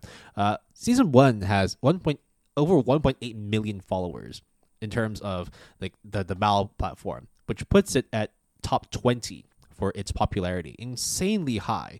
But it has been kind of fallen by the wayside because, well, I'll go into the reasons a little bit later. I'll just go over the story itself. But before that, the recommendations, I think also with Studio Bones in general, they have a tendency where all their anime adaptations are massively popular. Yeah. I think in general, I mean, you get duds here and there, but with Studio Bones in particular, I think a huge majority of their catalog is massively popular. Definitely, a lot of them are above top 500 actually, and 1,000 for sure. Like, it is like it really goes to show the quality that, or like the reputation that exactly Bones has. So, also, Arigato, I thought it was Yes. Arigato? Yes, I thought it was 2. To this day, I did not know until just now. Like, literally, I'm not even joking. So a quick kind of summary in terms of what the story is about. So Noragami, essentially translated into English, means stray god. And so we have the titular character Yato, who himself is a stray god. So he was sort of known as like a god of mischief, a god of destruction. So just literally, up to no good. But after a while, he decided that, you know what, like, I don't really want to be an edgelord anymore. I don't want to commit any more acts of violence. I'm just going to be, very peacekeeping. I'm just going to do a lot of sort of like more like civilian-esque kind of responsibilities. And therefore, he feels better about himself. However, because he was always remembered as the god of destruction and mischief, people slowly started forgetting about him, and he actually started developing a fear of, I don't remember what the phobia is called, but it's like a phobia of being forgotten. And the reason why is because of the fact that people don't pray to him anymore. People don't like acknowledge him as a god of destruction. No longer is he like sort of worthy of discussion. He's just essentially, like the title says, a stray god. Oh god, I don't even know how to pronounce this. Don't worry about it then. Athzagoraphobia. There you go. That's the phobia that he slowly develops. So Yato then essentially tries to make a name for himself as more like a sort of like a chore kind of god, in which he basically does little tasks for other deities, other gods, for 5 yen. Now, why is 5 yen significant? It's because whenever you go to a temple and you make those sort of like prayer donations, usually like the most common denomination to donate is a 5 yen coin. So therefore, that's why there's a little bit of significance behind why he does his tasks for 5 yen. Now, he then comes across an incident. Guess what? A bus is about to hit him. Doesn't become an isekai. Oh, I was about to say. But there is isekai elements because there's a girl that's very nearby. Her name is Hiyori Iki. It's just a normal sort of middle school student who happens to come across him and decides, you know what, no, like you can't like get hit by this bus. I'm going to save you. Jumps in and she gets hit. However, she doesn't die. She becomes a kind of like a slight ghost. She slips in and out of her body, so she kind of exists in 2 parallel worlds. One which is the near shore where humans reside, and the far shore where demons and human souls have moved on to. So she kind of like just transfers between the 2. Throughout this whole sort of story, she essentially tasks Yato to essentially turn her back into a human, because he's a god, but he doesn't really have that kind of power. So he just has her like sticking around because he makes a promise that she's going to become human again. Now, as part of his sort of repertoire of skills, he also has a weapon, which is his regalia. Now, if you've ever watched Soul Eater or any show like that, his regalia is essentially a weapon that is manifested by the soul of another human being. In this particular case, it's the soul of a boy named Yukine, who had died a long time ago, and essentially it takes the form of a katana, or at least some sort of Japanese sword. And there's a lot of sort of like really sort of philosophical old tales of Japanese folklore, like more like looking into the world of gods and deities. It's a very intricate story looking into like the life beyond the physical realm, and sort of coming into like your sort of morality conflicts, doing things that you're supposed to do versus things you want to do. And that's kind of the situation that Yato's in, because he could easily go back to being a god of destruction, but he still wants to live by his own code, which is to be known for being charitable, being forgiving, being someone that can actually help people. The action sequences are great. Animation quality is fantastic. And that's why it managed to get itself to pretty like high rated seasons and super, super popular too. The story itself is all right. The openings are also fantastic too. I think opening 2 is like one of the top played anime openings on the Spotify platform for Japanese music played outside of Japan. Now, the reason why I did want to bring this up is because as much as I really like Noragami and the second season, I unfortunately don't see a 3rd season coming out for it, and there's a plethora of reasons as to why. So in the midst of its 2nd season being produced, one of the mangakas in Adachi Toka unfortunately had to take a hiatus due to their poor health, and it actually was like that's why the Noragami went on like a prolonged hiatus for almost a year, almost like actually more than a year.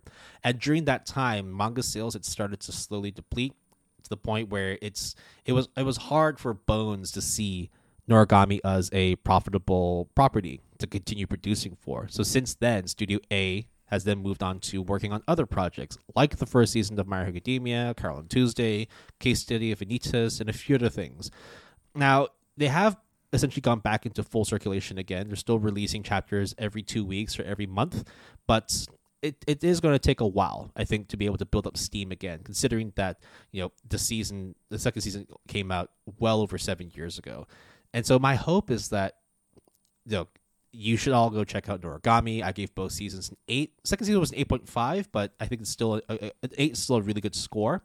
In the hopes that once you finish watching the series, you would then transition to reading the manga, which I have also been doing as well, and just try our best to at least provide support to the Adachi Toka team, and hopefully, who knows, they may bring it back and get a third season. I see it's unlikely, but overall, it doesn't take away from the fact that I thoroughly enjoyed watching Noragami.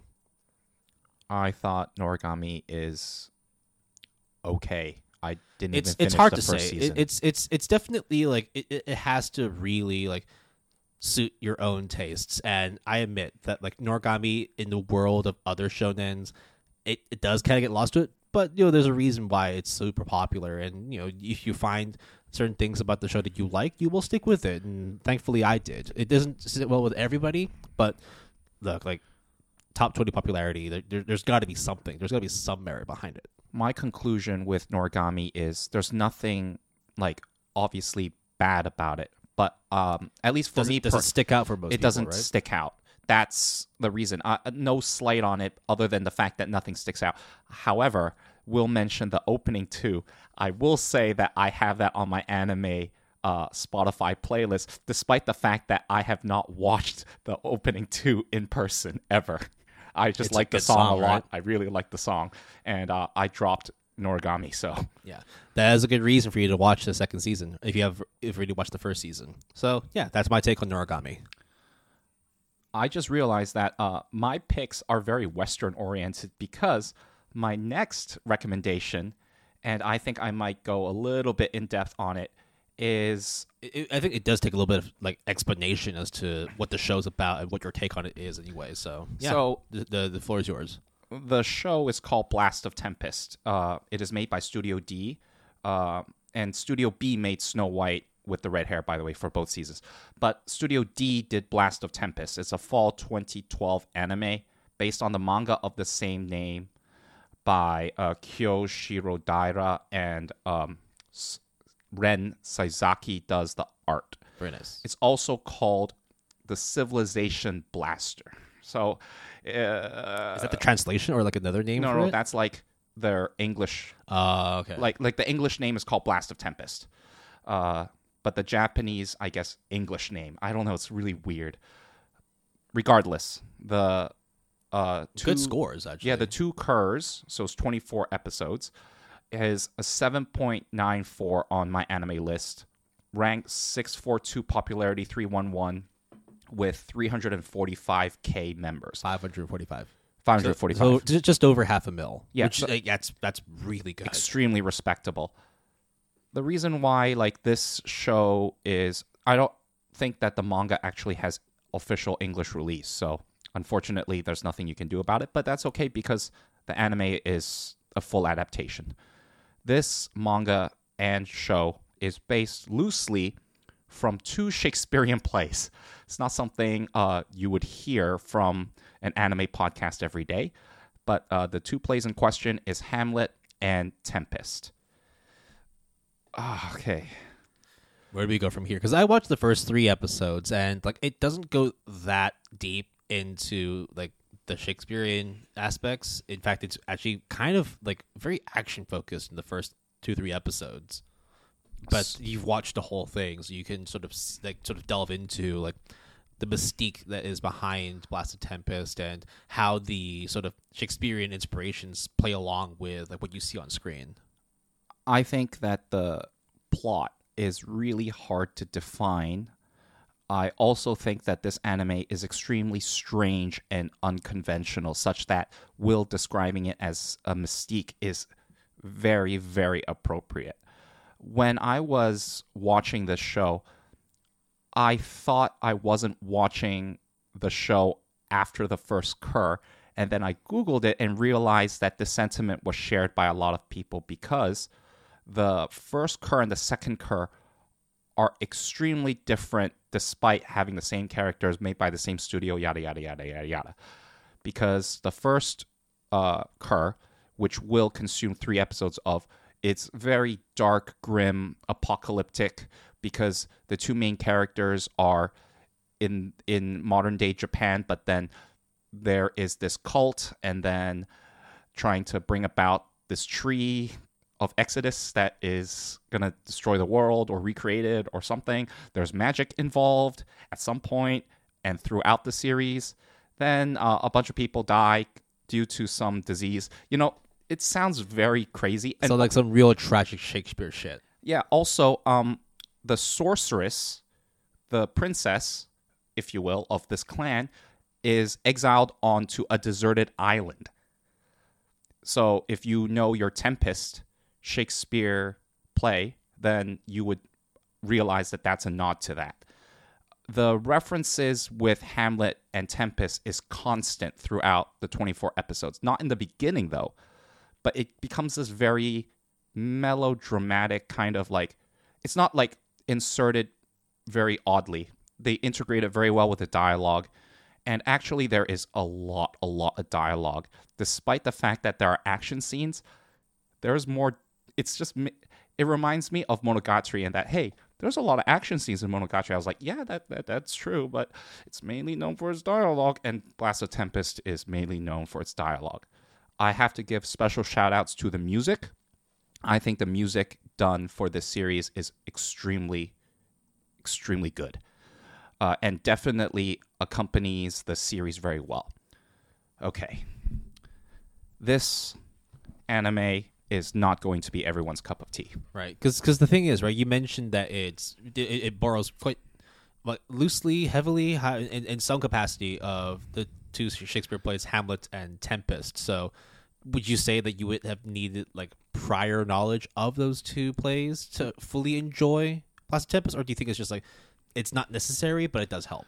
It definitely increases your enjoyment of it. I've not consumed Tempest. I have read Hamlet because of school. Mm-hmm. And I also will say then throughout the anime, they sort of give you quite a bit of knowledge about the 2 plays. And obviously they quote the 2 plays.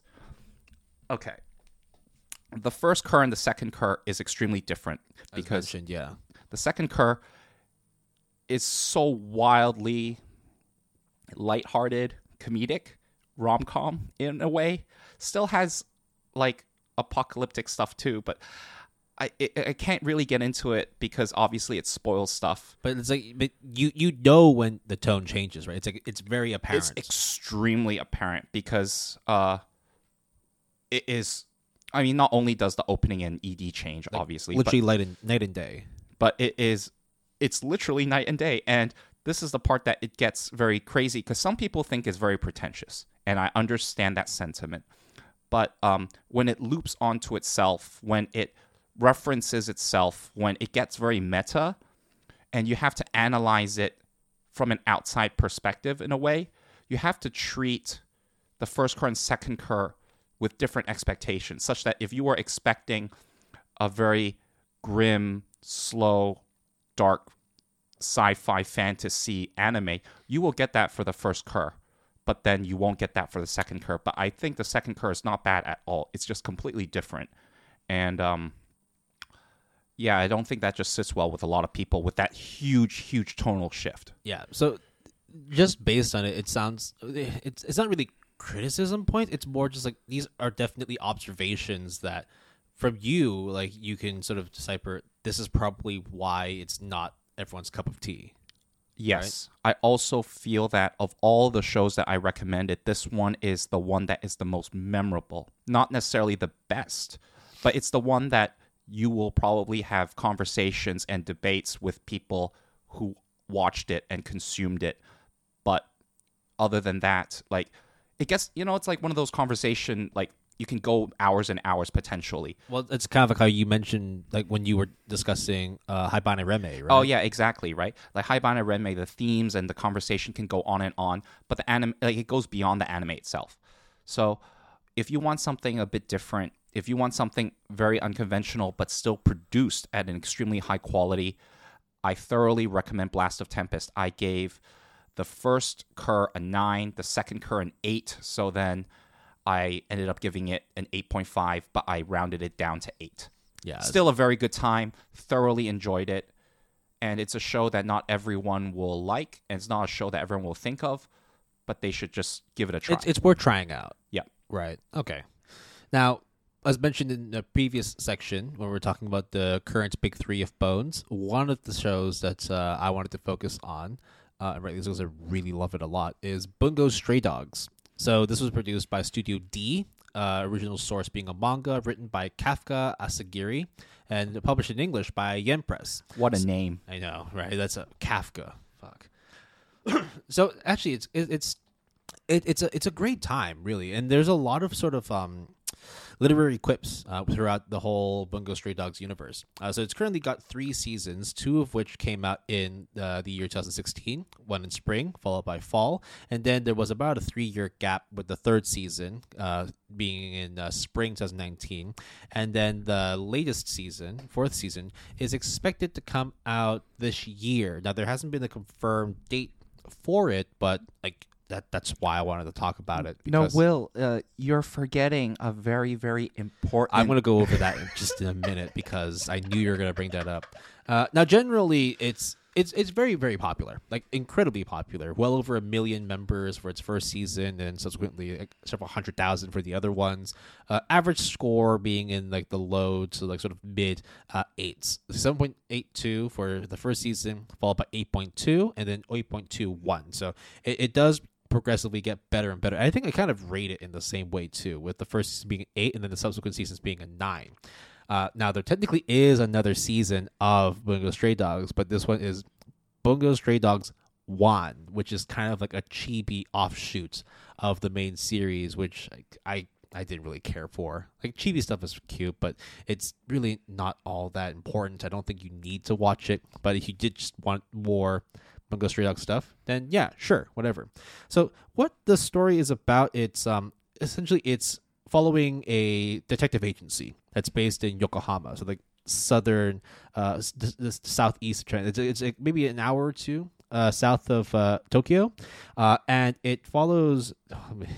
So this is gonna take a little while to explain because the characters themselves are all based on real life people. And more specifically, we're talking about people who are in literature. So like poets, writers, journalists, academics, all of them exist either in the Japanese world or the Western world. So, for example, the main character himself is Atsushi Nakajima, who actually is a real life writer. So he's more sort of like writing more self-introspective works. So the real person wrote, The Moon Over the Mountain, Light, Wind, and Dreams, and other stuff that is like published in many Japanese textbooks. So he himself, as in like the character within Bungo Stray Dogs, is like a teenager who used to be like living in an orphanage, but then his caretakers decided, what, you're a piece of shit, we're throwing you out because you're worthless. And then since then he's sort of been like fighting this internal trauma, trying to find a reason to live, and then as he's just washed up on the beach, he finds someone named Osamu Dazai. Now, this is a very important name because Osamu Dazai is also a real life author, known for his very, very important book, No Longer Human. I do suggest a trigger warning, of course, because No Longer Human is a very, very autobiographical book and is very transparent in terms of the life of Osamu Dazai. There also is a manga adaptation of it as well, just as dark and depressing. So the character himself, again, the trigger warning, tries to commit the S word. Because he's always trying to sort of understand the competitions of a peaceful death, usually by the hands of a beautiful woman. the character himself is very carefree, relaxed, but he's actually incredibly smart and skillful. He also has an ability, which is actually based off the name that Osamu Dazai wrote for his book, No Longer Human, in which he allows himself to be able to nullify any supernatural ability by touch, which is like one of the most powerful things you can do, being able to actually completely eliminate someone's supernatural ability. Now, Atsushi himself then also awakens his own ability, which he turns into a powerful white tiger, which further enhances his physical abilities. And he uses that to essentially try and gain more confidence, try to achieve that pure heart that he always looked for. Within the agency itself, there's lots of other characters like Doppo Kunikuda, Rampo Edogawa, Junichiro Tanizaki. All these are Japanese playwrights, writers, poets, authors. But then as you start developing the world, you do come across other writers from overseas. There's actually Edgar Allan Poe exists in Bungo Stray Dogs. There's also, I believe, what's his name? Francis Fitzgerald, Lucy Montgomery, John Steinbeck, H.P. Lovecraft, Mark Twain. These are all characters within Bungo Stray Dogs. The detective agency is tasked with essentially fighting against the Port Mafia, which is a group that is essentially a group of evildoers trying to take over the city of Yokohama and then eventually all of Japan. And the battles of like supernatural abilities, quick thinking, a lot of like detective work. It's a good mishmash of every genre, and again, because it's Bones, the fight scenes are incredible. It's definitely very eye-catching, very striking. Some very memorable characters as well. One of which is the healer of the group, which is like you can't. I won't let you die. Just a quick spoiler. Her ability is to heal people, but she can only heal people who are near death. So what happens if you get like a bruise or like a cut? She can't heal you. So what she'll do is she'll beat the shit out of you till you're about to die, and then heal you. So it's a very sort of masochistic, sadist kind of way of approaching, the medical sciences. It's so fucking weird, but there's a lot to like about the series. I can't wait for season 4. It's been a long time. It's been 3 years, much like how we've been waiting for the 3rd season of Mob Psycho 100. I think actually both of them came out in the same year. They're previous seasons, and then will be coming out around the same time this year. So there's a lot to look forward to for Bones. Here specifically, I would like everybody to check out Bungo Stray Dogs. Very, very excited for season 4. So I have not checked out Bungo Stray Dogs. I probably should. But I have to say, I'm reading the Wikipedia entry for No Longer Human. It is, oh boy. It's fucked up. It's really Dude, sad. like I'm just reading like the very dry summary. And even then I'm just like, this is, oh my God. Okay, anyways, Bungo Stray Dogs should be a good time, right? It's very different from Dazai's actual works. But it's just, it's nice. I wouldn't say it's clever. It's definitely like a nice use of all these playwrights and authors' names to name the characters. But there's a lot of sort of like literature references. There's a lot of like philosophies that go into the story as well, because it's very introspective at times too. Because you're not always just looking. Because whenever you're watching like a shonen, most of the time you're very focused on the action. But much like, for example, if we talk like Naruto, you kind of want to go into the mindset of Sasuke and his clan and all that. You want to see like the sort of darker, like, inner side of what makes a villain, what makes a dark hero, like an anti-hero and all that. And Bungo Stray Dogs is one of those kind of series. It's really well done, and I've said it already, I'm super excited for season 4 to come out this year. A nice segue towards Western literature is Sherlock Holmes, which is basically the premise for my next recommendation, which is Gossip, which is based off of the light novel of the same name by Kazuki Sakuraba, and Hinata Takeda does the art for it. It's a winter 2011 anime. It is made by Studio A of Studio Bones. The mouse stats is 8.07, so it's pretty darn good. That's very good, yeah. And the ranking is 478, and the popularity is 353. So it's an outstanding in terms of stats. Just under 500,000 for members, at like just over 485,000. It takes place during the Victorian era, and it is just about Sherlock Holmes and Watson, except in this case, Watson is an exchange student from Japan to a fictitious country in Europe, which is where the anime takes place. And Sherlock is a goth Lolita. A goth Lolita with blonde hair that looks like a porcelain doll kind of thing. Yeah. That's it, right? That really is it. Okay. So I think that this show is very good, as it comes to no surprise based off of the Mao score I just said. Like it's one of those shows where like when you see the poster of it, you know exactly what you're getting. It is exactly as advertised, and I wouldn't say it does anything crazy or like left field or unexpected, but the mystery element is throughout the whole series. Of Victoria basically is like she just goes around solving stuff, and Cujo, which is the Watson Japanese guy, goes around sort of like helping her. And the two Kerrs are very, very... I never felt bored. I was thoroughly entertained with every episode. I would not say that the mystery elements, when they reveal it to be very solid or convincing, so to speak, but it's like, not... It's more like for entertainment purposes. Exactly. And actually like, oh, huzzah, like I've solved the mystery, that kind of thing. Yeah, right? I wouldn't call the mystery smart, but I'll call the mystery like... It's still very good. When they reveal it, and it's just like this awesome play, and then it's like a play that, you know, it plays out. Like, you won't be like, oh, you don't need to think about the intricacies or the plot holes, but it's a fine time. It does go, the scale of it, of the mystery and the conspiracies do go really high towards the end of the series. But all in all, it was a great time, and I would consider it a complete adaptation because the ending is extremely conclusive. And again, like another point of like praise for it too. It's like, despite it being a 10-year-old anime, it looks great. Phenomenal. It looks good. Yeah, good point. Well, no, it does. Like, if you were to show this to me and say, hey, it's made in 2019, I'll be like, yeah, why not? Yeah, of course. This show it's just a fun time, and it's just like an 8 out of 10, but a very, very solid 8 out of 10. No qualms whatsoever. Yeah, I think so far, like a lot of the stuff that we have been recommending have come out within the last 10 years, but none of them are like that. Well, actually, no.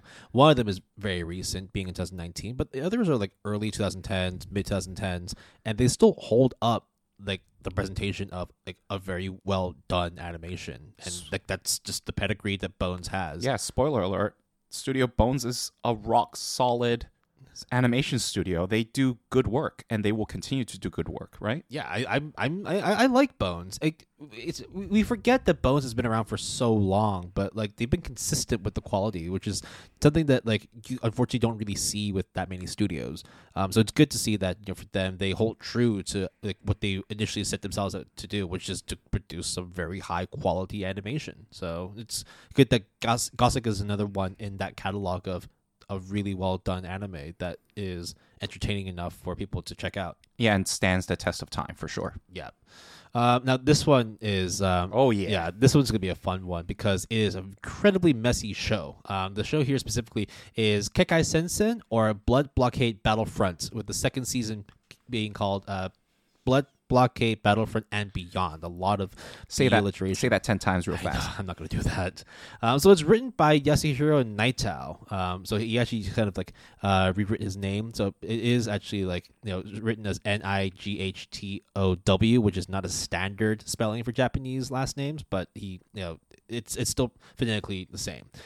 So the source is a manga, and you know, it's actually still serializing. More specifically, the sequel of Blood Blockade Battlefront. The sequel being called Back to Back, published by Shueisha, and the English publisher is Dark Horse Comics. Wow, there's a lot of tongue twisters there. So it has 2 seasons, as mentioned, but they're all produced by different studios. So season 1, which came out in spring 2015, was done in conjunction Studio A and Studio C, with the second season coming out in fall 2017, done by Studio B. You see, that's the real tragedy. Studio B did not do season 1. That's the real tragedy here. Oh, I mean, yeah. If it was B all the way through, then It would be like oh my God. Yeah. So Malstats, here's the thing. The Malstats, I actually kind of feel that they're a little like underrepresenting like how good BBB is. So 7.62 for the first season, 7.82 for the second season, 175 popularity, well over 750,000 members. It is very, very popular, but the score itself doesn't fully represent like how good this series is. So the series is it focuses on this. Well, it's New York. It right? is Manhattan, New York, 100%. Yeah, and it follows this like what happens is like it basically like ethereal and like outer space beings then like essentially come in and invade the world of New York. So it's basically covered by a shroud, like a full cloud that encompasses the whole city of, or at least like I think it's just Manhattan, just Yes. the island of Manhattan. Yes. Everything outside the other boroughs are kind of like left untouched. Now the center itself, where the shroud is essentially centering, is called Hell Salem's Lot, formerly known as New York City, and within this shroud itself, a lot of like monsters, aliens, magic, and just unexplainable shit happens. So imagine kind of like it's like Men in Black, where you just have like aliens and shit immersing into regular life. I mean, you could be eating like alien bug burgers. You might have like weird centipedes like working alongside like a train conductor. It's just become everyday life. Yeah, it's a melting pot. Quite literally. I mean, like it's not too like crazy to say that it in terms of how it looks. It's not that different from Men in Black. Now within the organization as well, it's just like how there is like a Men in Black organization.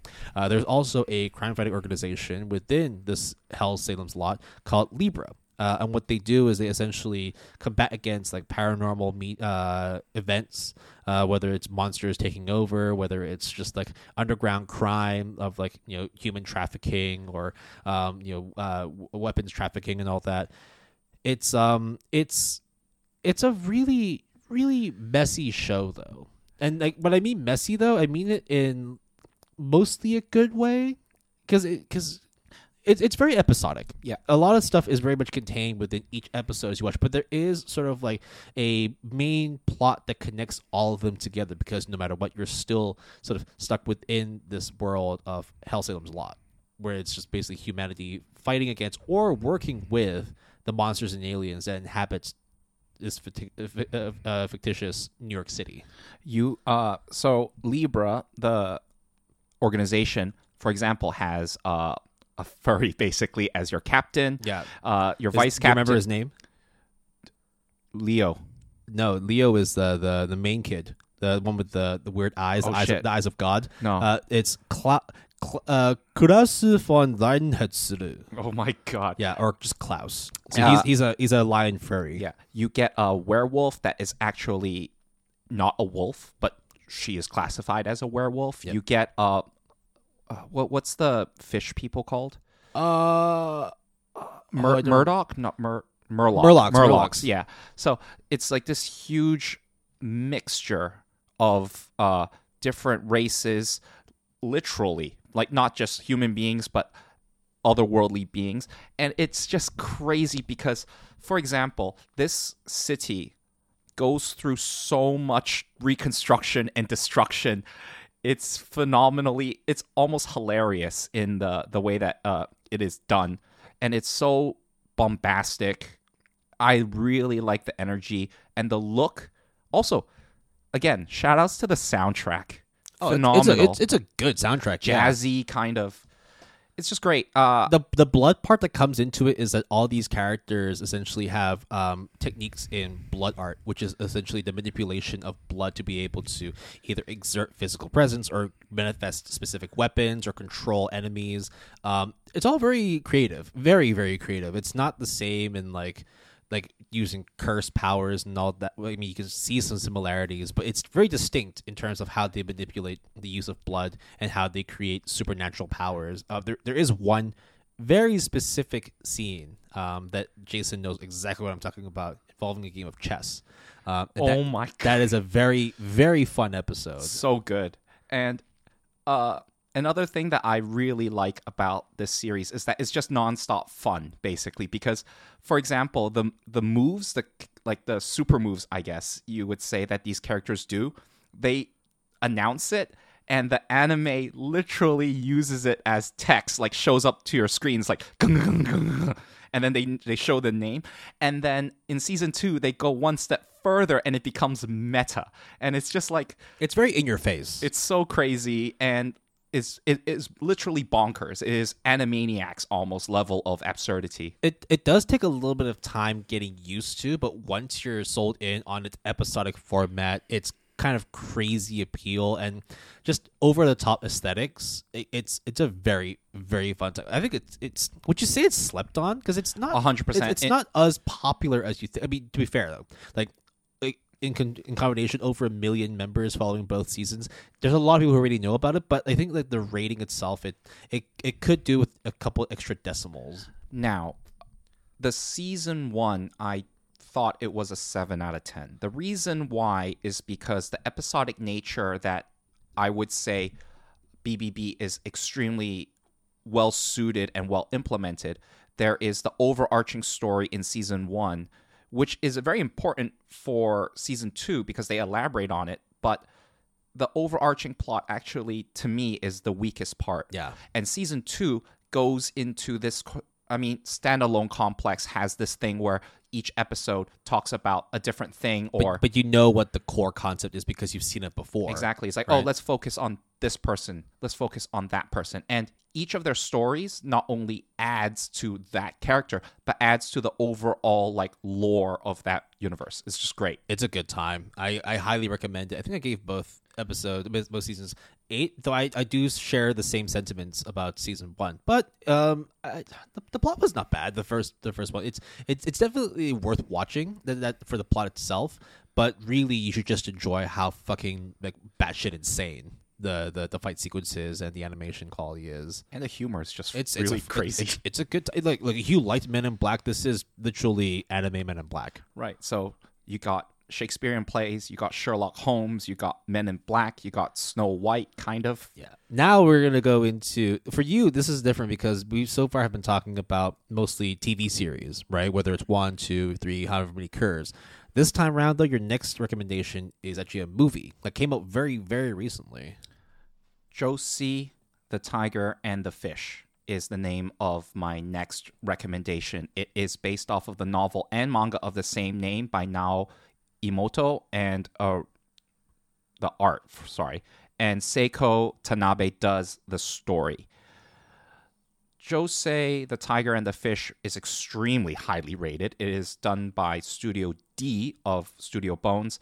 Let's just take a moment to absorb the mal stats too, because these are actually really fucking insane. 8.51, so it means it's ranked 107, and the popularity is 804, despite having only a member count of 267,000 members.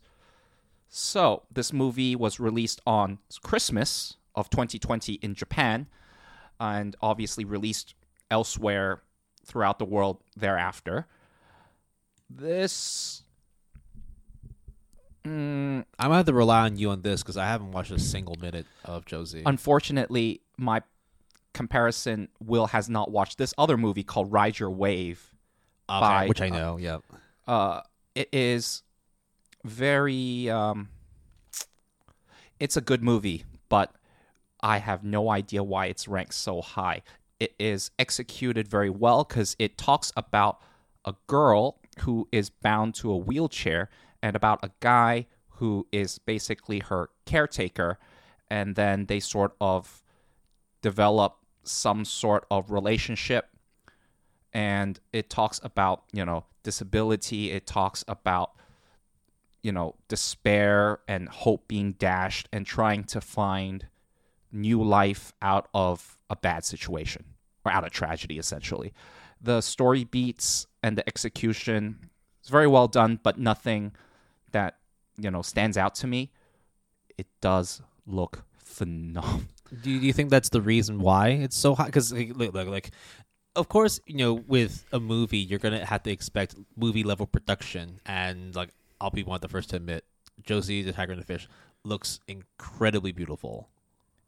It is, of all the shows that I've watched by Studio Bones, this one is by far the most dazzling and the most colorful and the most vibrant. Exactly akin to Ride Your Wave if you have watched that movie. The feel and the color palette is primo stuff. So that's the visual aspect, right? The most salient aspect of this movie. But when it comes to the meat and bones, right? I mean, again, it's a Bones Studio thing, so there's got to be other things besides it being visually spectacular that carry it, right? So you mentioned that you kind of have. Would you say it's an indifference to the plot? Yeah. It's, you could even predict how the story would go after maybe half an hour of watching it. But I not walked out. You would walk after you consume the film, you'd be like, wow, the film's very good. But then that's about it. The thing is, whenever we give 8s and 7s to an extent as well, it's you had a good time, but it may not necessarily be the most memorable thing. Like you said, when we leave a studio or we leave a movie theater and we watched something, sometimes it's oh, dude, that was a really good scene, blah, blah, blah. But then months down the road, you may not really necessarily bring it up in conversation again. But for that moment, you would be at least gushing over certain aspects, like the visuals, like the character designs and all that. Do you feel that's what Josie is? In the moment, you can acknowledge how beautiful it is, but beyond that, it doesn't necessarily carry much more conversation? I think the reason why it is so highly rated and so popular is because it is very accessible in terms of the topic, the character developments, the aesthetics, the way the story develops over time. It is beat by beat your very typical movie, but it is really, I cannot stress this enough, that the production quality is really well done.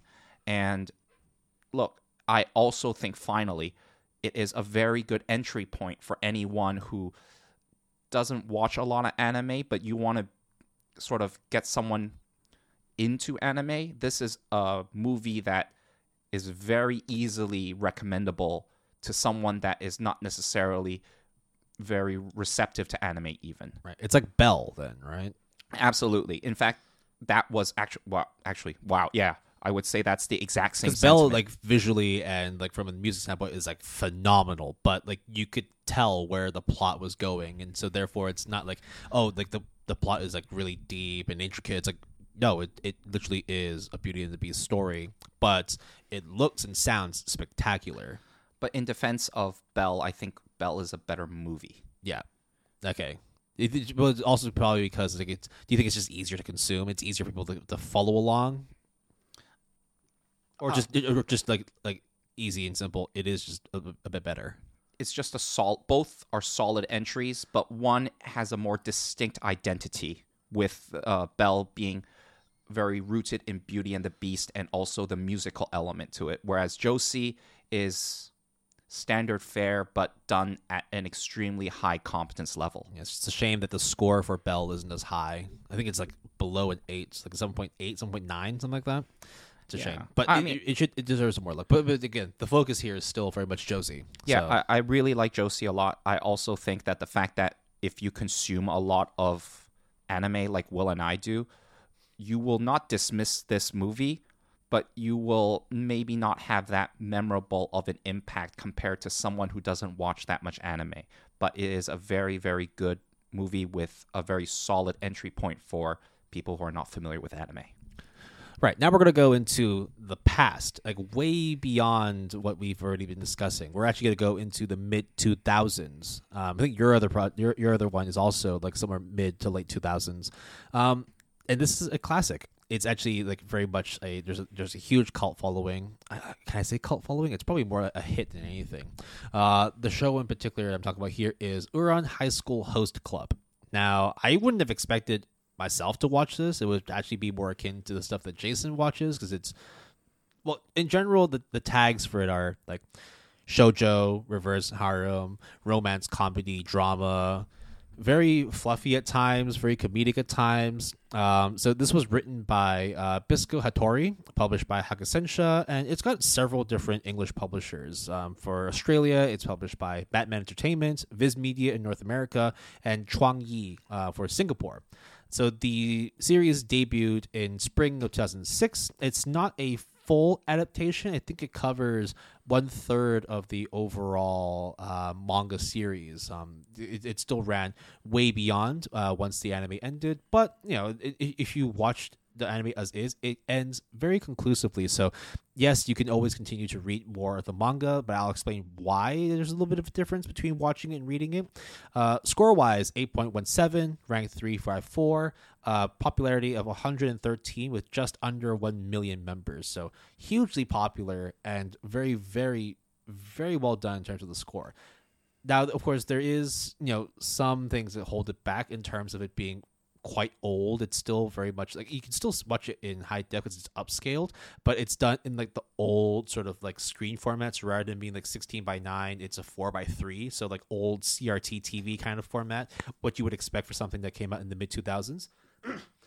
Follows the story of a young girl named young student named Haruhi, and she essentially goes into the Ouran High School, which is a very, very exclusive, high society, very expensive high school. A very posh. Everybody is like the heir or like the next in line for a large oil company, huge financial institutions.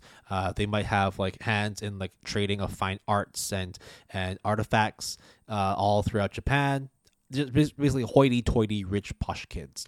But Haruhi herself is not one of those kids. In fact, she actually got into the program on an honors basis. She did well on the entry exam and therefore has like some sort of scholarship into the Ouran High School.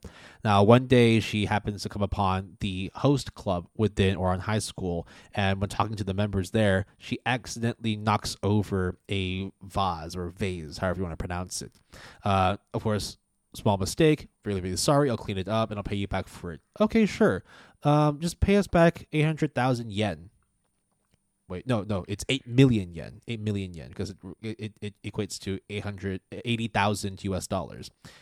Now, to a student, any student really, that's a lot of fucking money. And she has no way of being able to pay that back because she's already on a scholarship of school. She doesn't pay those kinds of like school fees. So how the hell is she going to pay it back? Well, the president of the host club said, well, you've got the physique, you've got the looks for it. Tell you what, you're going to be a host. We're going to make you one of our premier hosts, and you can work off your debt. As a dude. Yeah, that's where the sort of like little twist is. Now, when she first entered the host club, she was wearing sort of like, you know, long baggy clothes, actually wearing the trousers as opposed to wearing the standard skirt or dress that female students would wear. And so a lot of the members, actually all the members in the host club, mistook her as a boy. But she's kind of got that androgynous sort of like in between like physique. Like she's a tomboy, just with like short hair as well. So it was very easy for a lot of people to mistake her as a boy, and then only throughout the series do they find out she's actually a girl, not a dude. The reason why you have all these different tags is because the story itself is actually more of like a parody, a very meta parody on the tropes that exist within shoujo, within reverse harems as well, and romance. So and very specifically as well, a lot of yaoi stuff as well, because there's a very specific pair of twins who are very close. Yep. Yeah, Pretty so boys doing pretty things. In this case, they even like very much say it out loud too. It's like, we know you lusty lewd motherfuckers are really down with two pretty boys making love to each other, especially when they're twin brothers. So very much personally attacking all the people who are into yaoi twincest subcategories of manga and anime. Did we fail to mention that the reason why they call it Ouran High School Host Club is because it's basically a host bar? It is. That's the other thing too. So it's essentially a host bar, but it's like a club activity, and the female students of Ouran High School can go and enjoy tea and cakes and mingle with the hosts. So there's different kinds of hosts. There's the twin twinks. There's the beautiful blonde. There is the studious, very very well to do manager of the host club, and then there's the lolly, the shota. The Shota there of you the go. group. There you go. Yeah, got to be very specific. Very, very specific. Right. So it's actually, at first I never would have thought that I would actually watch and enjoy this, but it's actually it's very fun. And I watched it and dropped it halfway, so I really liked it. I mean, it was just fun to see like how meta and fourth wall breaking the series is, because it's very much like, I know that you guys like reverse harems. I know you like boys fucking each other. So we're going to tell you that this is what we're going to do.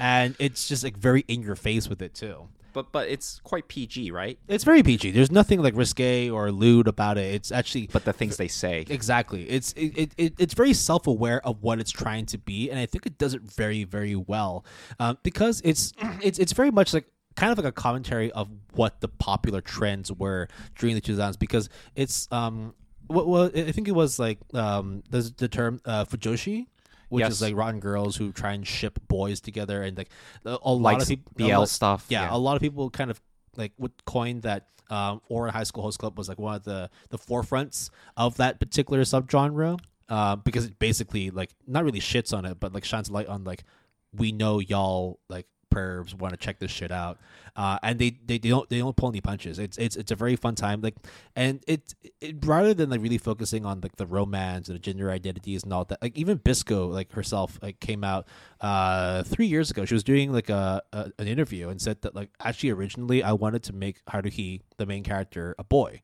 but then after talking to her editor said, actually, why don't you make her a girl, but then make her androgynous, and let's see how that goes. And it turned out to be a really fucking smart move, because then it's like, it leaves you questioning a lot of things with terms of like the character dynamics and relationships, but at the same time it's also very apparent that like, no dude, like, I'm doing this to make fun of this particular genre, this particular trope, and the fact that you like it means that it's working. It's a fun time. Yeah. I gave it a 9. I mean, I think I will give it a second shot based off of what you have told me. Well, let's talk. There is, however, a little criticism. I would say, I think it's just down to the fact that it came out like 17 years ago. The voice acting quality is not so much the voice acting itself. The quality is a little bit. Can we just say the OP is so of that era? So shortly before Ouran High School Host Club debut, there was also a very particular song called "Skater Boy" by Avril Lavigne that came out the year of, or even a couple months before that. The opening of Ouran High School Host Club is exactly the same. If you like Avril Lavigne, it's basically a blast from the past. I enjoyed. There's some, for some reason, that didn't like the opening. I was like, what the fuck is wrong with you? Is this a fucking fun opening? It's a good time. Please check it out. All right. Well, I think I'm not going to talk about my last recommendation, and you can talk about. Ooh, why not? Eureka 7, because we're running low. Nah, well, it's up to you. We can briefly go over if you want.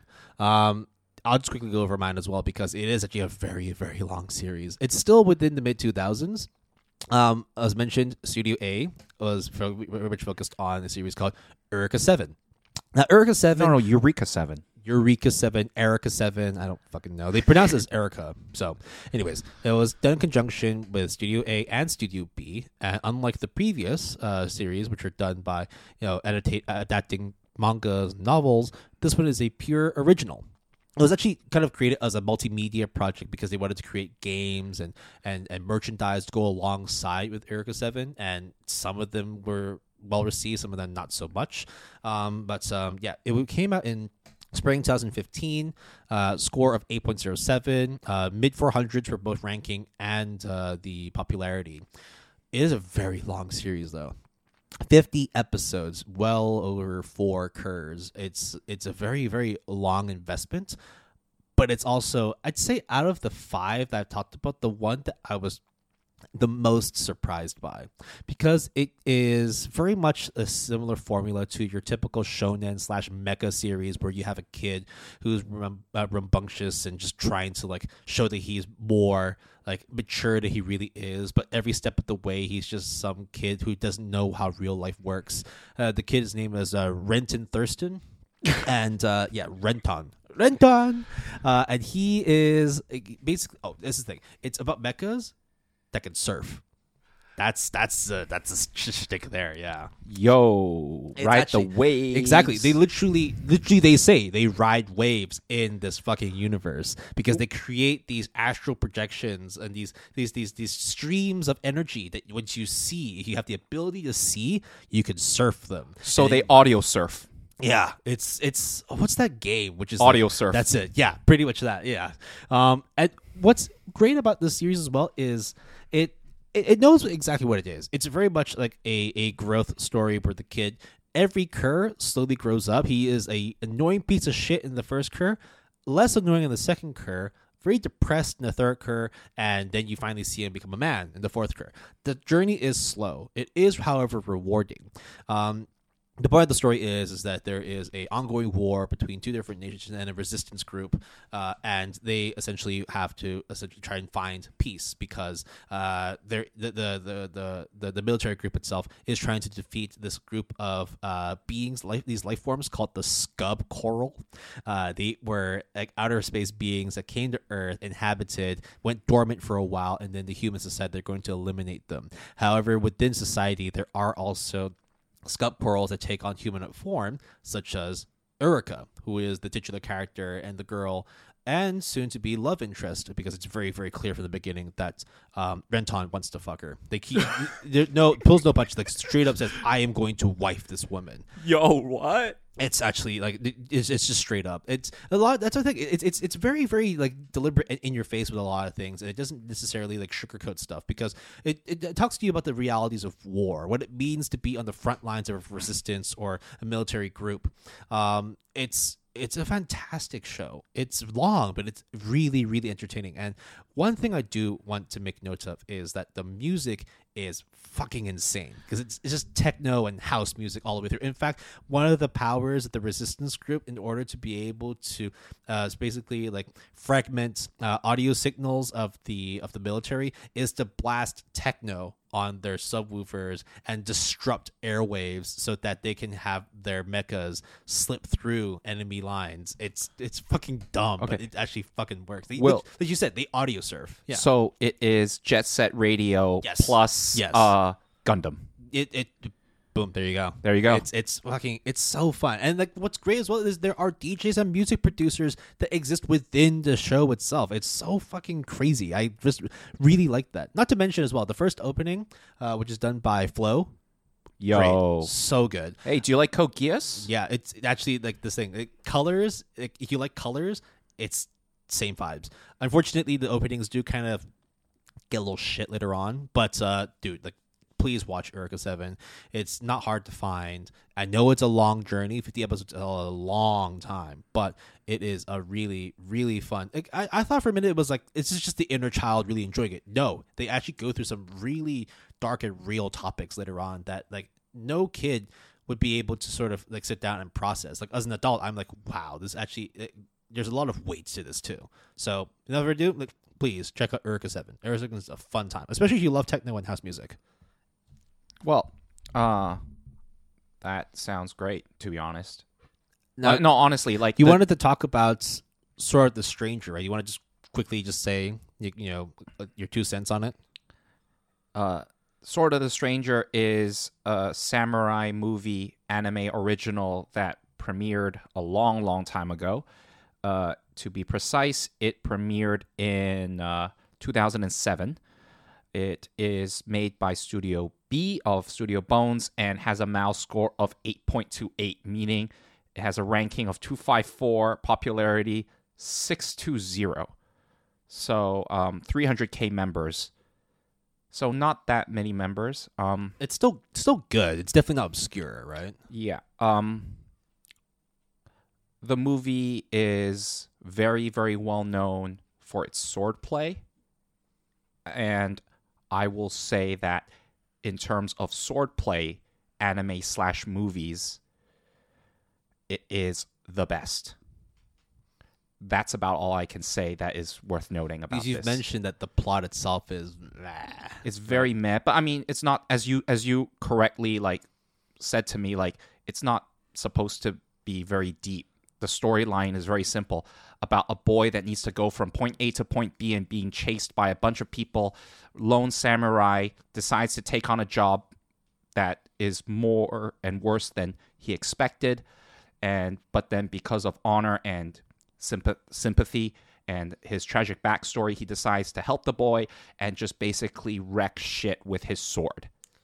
But the thing with these kind of movies, and even shows as well, is that there's always going to be a limit to the appeal based on like the quote unquote focus, the best thing that carries your movie, that carries your series. And it's clear that like the sword fighting, the fight animations are done really well, but like the other stuff on the other hand is kind of what drags it down. So even if like the main focus is great, you still want to look at everything as a complete parcel, and unfortunately it kind of falls short on delivering those aspects, right? I think it falls short. However, swordplay, as I mentioned, is fantastic.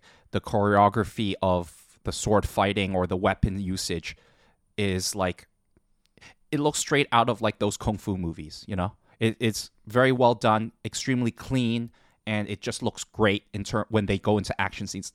Now, Will and I are knows Chinese, and this movie has Chinese elements in it, in that the adversaries are from China. Now, the problem that I have is not about the inclusion of China or the villainous role that they play or whatever. In fact, that's not my problem. The problem is the Chinese in this movie is pretty bad. And I know that is a criticism that is mainly only would be noticed by people who know Chinese, but it was real bad. Well, it's the same way whenever you, like, for example, with like Great Pretender and the main characters are speaking English, right? Would you say it's kind of like that? Like, you know that you're speaking proper English, but the delivery, unfortunately, is not great. Well, it's because I think it's mainly They're not native speakers. Exactly. Right? There are Chinese speakers, and their Chinese is fine. It's normal. And then you get the Japanese voice actors who have to converse partially in Chinese because there's like the intermediary. And that's like, I had to rewind, listen to be like, oh, I know what they said. What are the words? And they might as well not have said anything. Well, I mean, look, there's definitely an appeal that people will vibe with, right? This is the nitpicking of the Chinese is like something that is mainly exclusive to people who understand Chinese. Yeah. So if you enjoy anime in general and don't know any Chinese, it's unnoticeable. But for me, it was a huge distraction. And also when you couple in with the story not being very anything really, at least the action scene for the last 30 minutes was pretty dope. A lot of swords and weapons, a lot of people dying, a lot of blood. And that's probably the best part of it, right? So I would say arguably it's the only part. It sounds like it's like, if you are just focused on the swordplay, you get what you want, and more. But then, like, if you want to try and like see other aspects of it, it falls short. But it's still like all in all like a good movie, right? It's a good movie. It's just, you know. All right, well, there you go. This is the wrap up in terms of the recommendations for the Bones Studio anime and movies that we want everybody to check out in some capacity or in all of its capacity. I really like Studio Bones. Watching all of these shows and recommending them have only solidified my belief that Bones as an animation studio is phenomenal. And one of the most consistent as well in terms of delivering stuff. And in terms of just generally the production quality, the overall enjoyment of all the stuff that they work on, like, I don't really have anything bad to say, any bad things really to say about Bones. Other than Studio E, you guys are. Hopefully they all grow up. I mean, like, again, like, who knows? Maybe they will end up producing good stuff. But hey, 4 out of the 5 studios producing good stuff. That's a good track record. I'll take it. Hey, you made My Hero Academia, you made Mob Psycho, you made Bungo Stray Dogs. Those 3 in of itself is resume that I would be like, yeah, solid. And currently holding the best ranked anime on my anime list in Fullmetal Alchemist Brotherhood. Hey, hats off to you guys. And most of your catalog, at least on my anime list, is not only ranked really high, it's also massively popular as well. Not a lot of studios have that kind of encompassing all-roundness, so to speak, and still churning out stuff nonstop. Right. Shall we do our cleanup now then? Yep. You can always reach us through our email, gapalette@gmail.com. That's GAPALETTE@gmail.com, all lowercase, all one word. You can also contact us on Twitter using the handle @PaletteGood. That's capital P and capital G, all one word. We have a Facebook page at www.facebook.com/PaletteGood, capital P, capital G, all one word.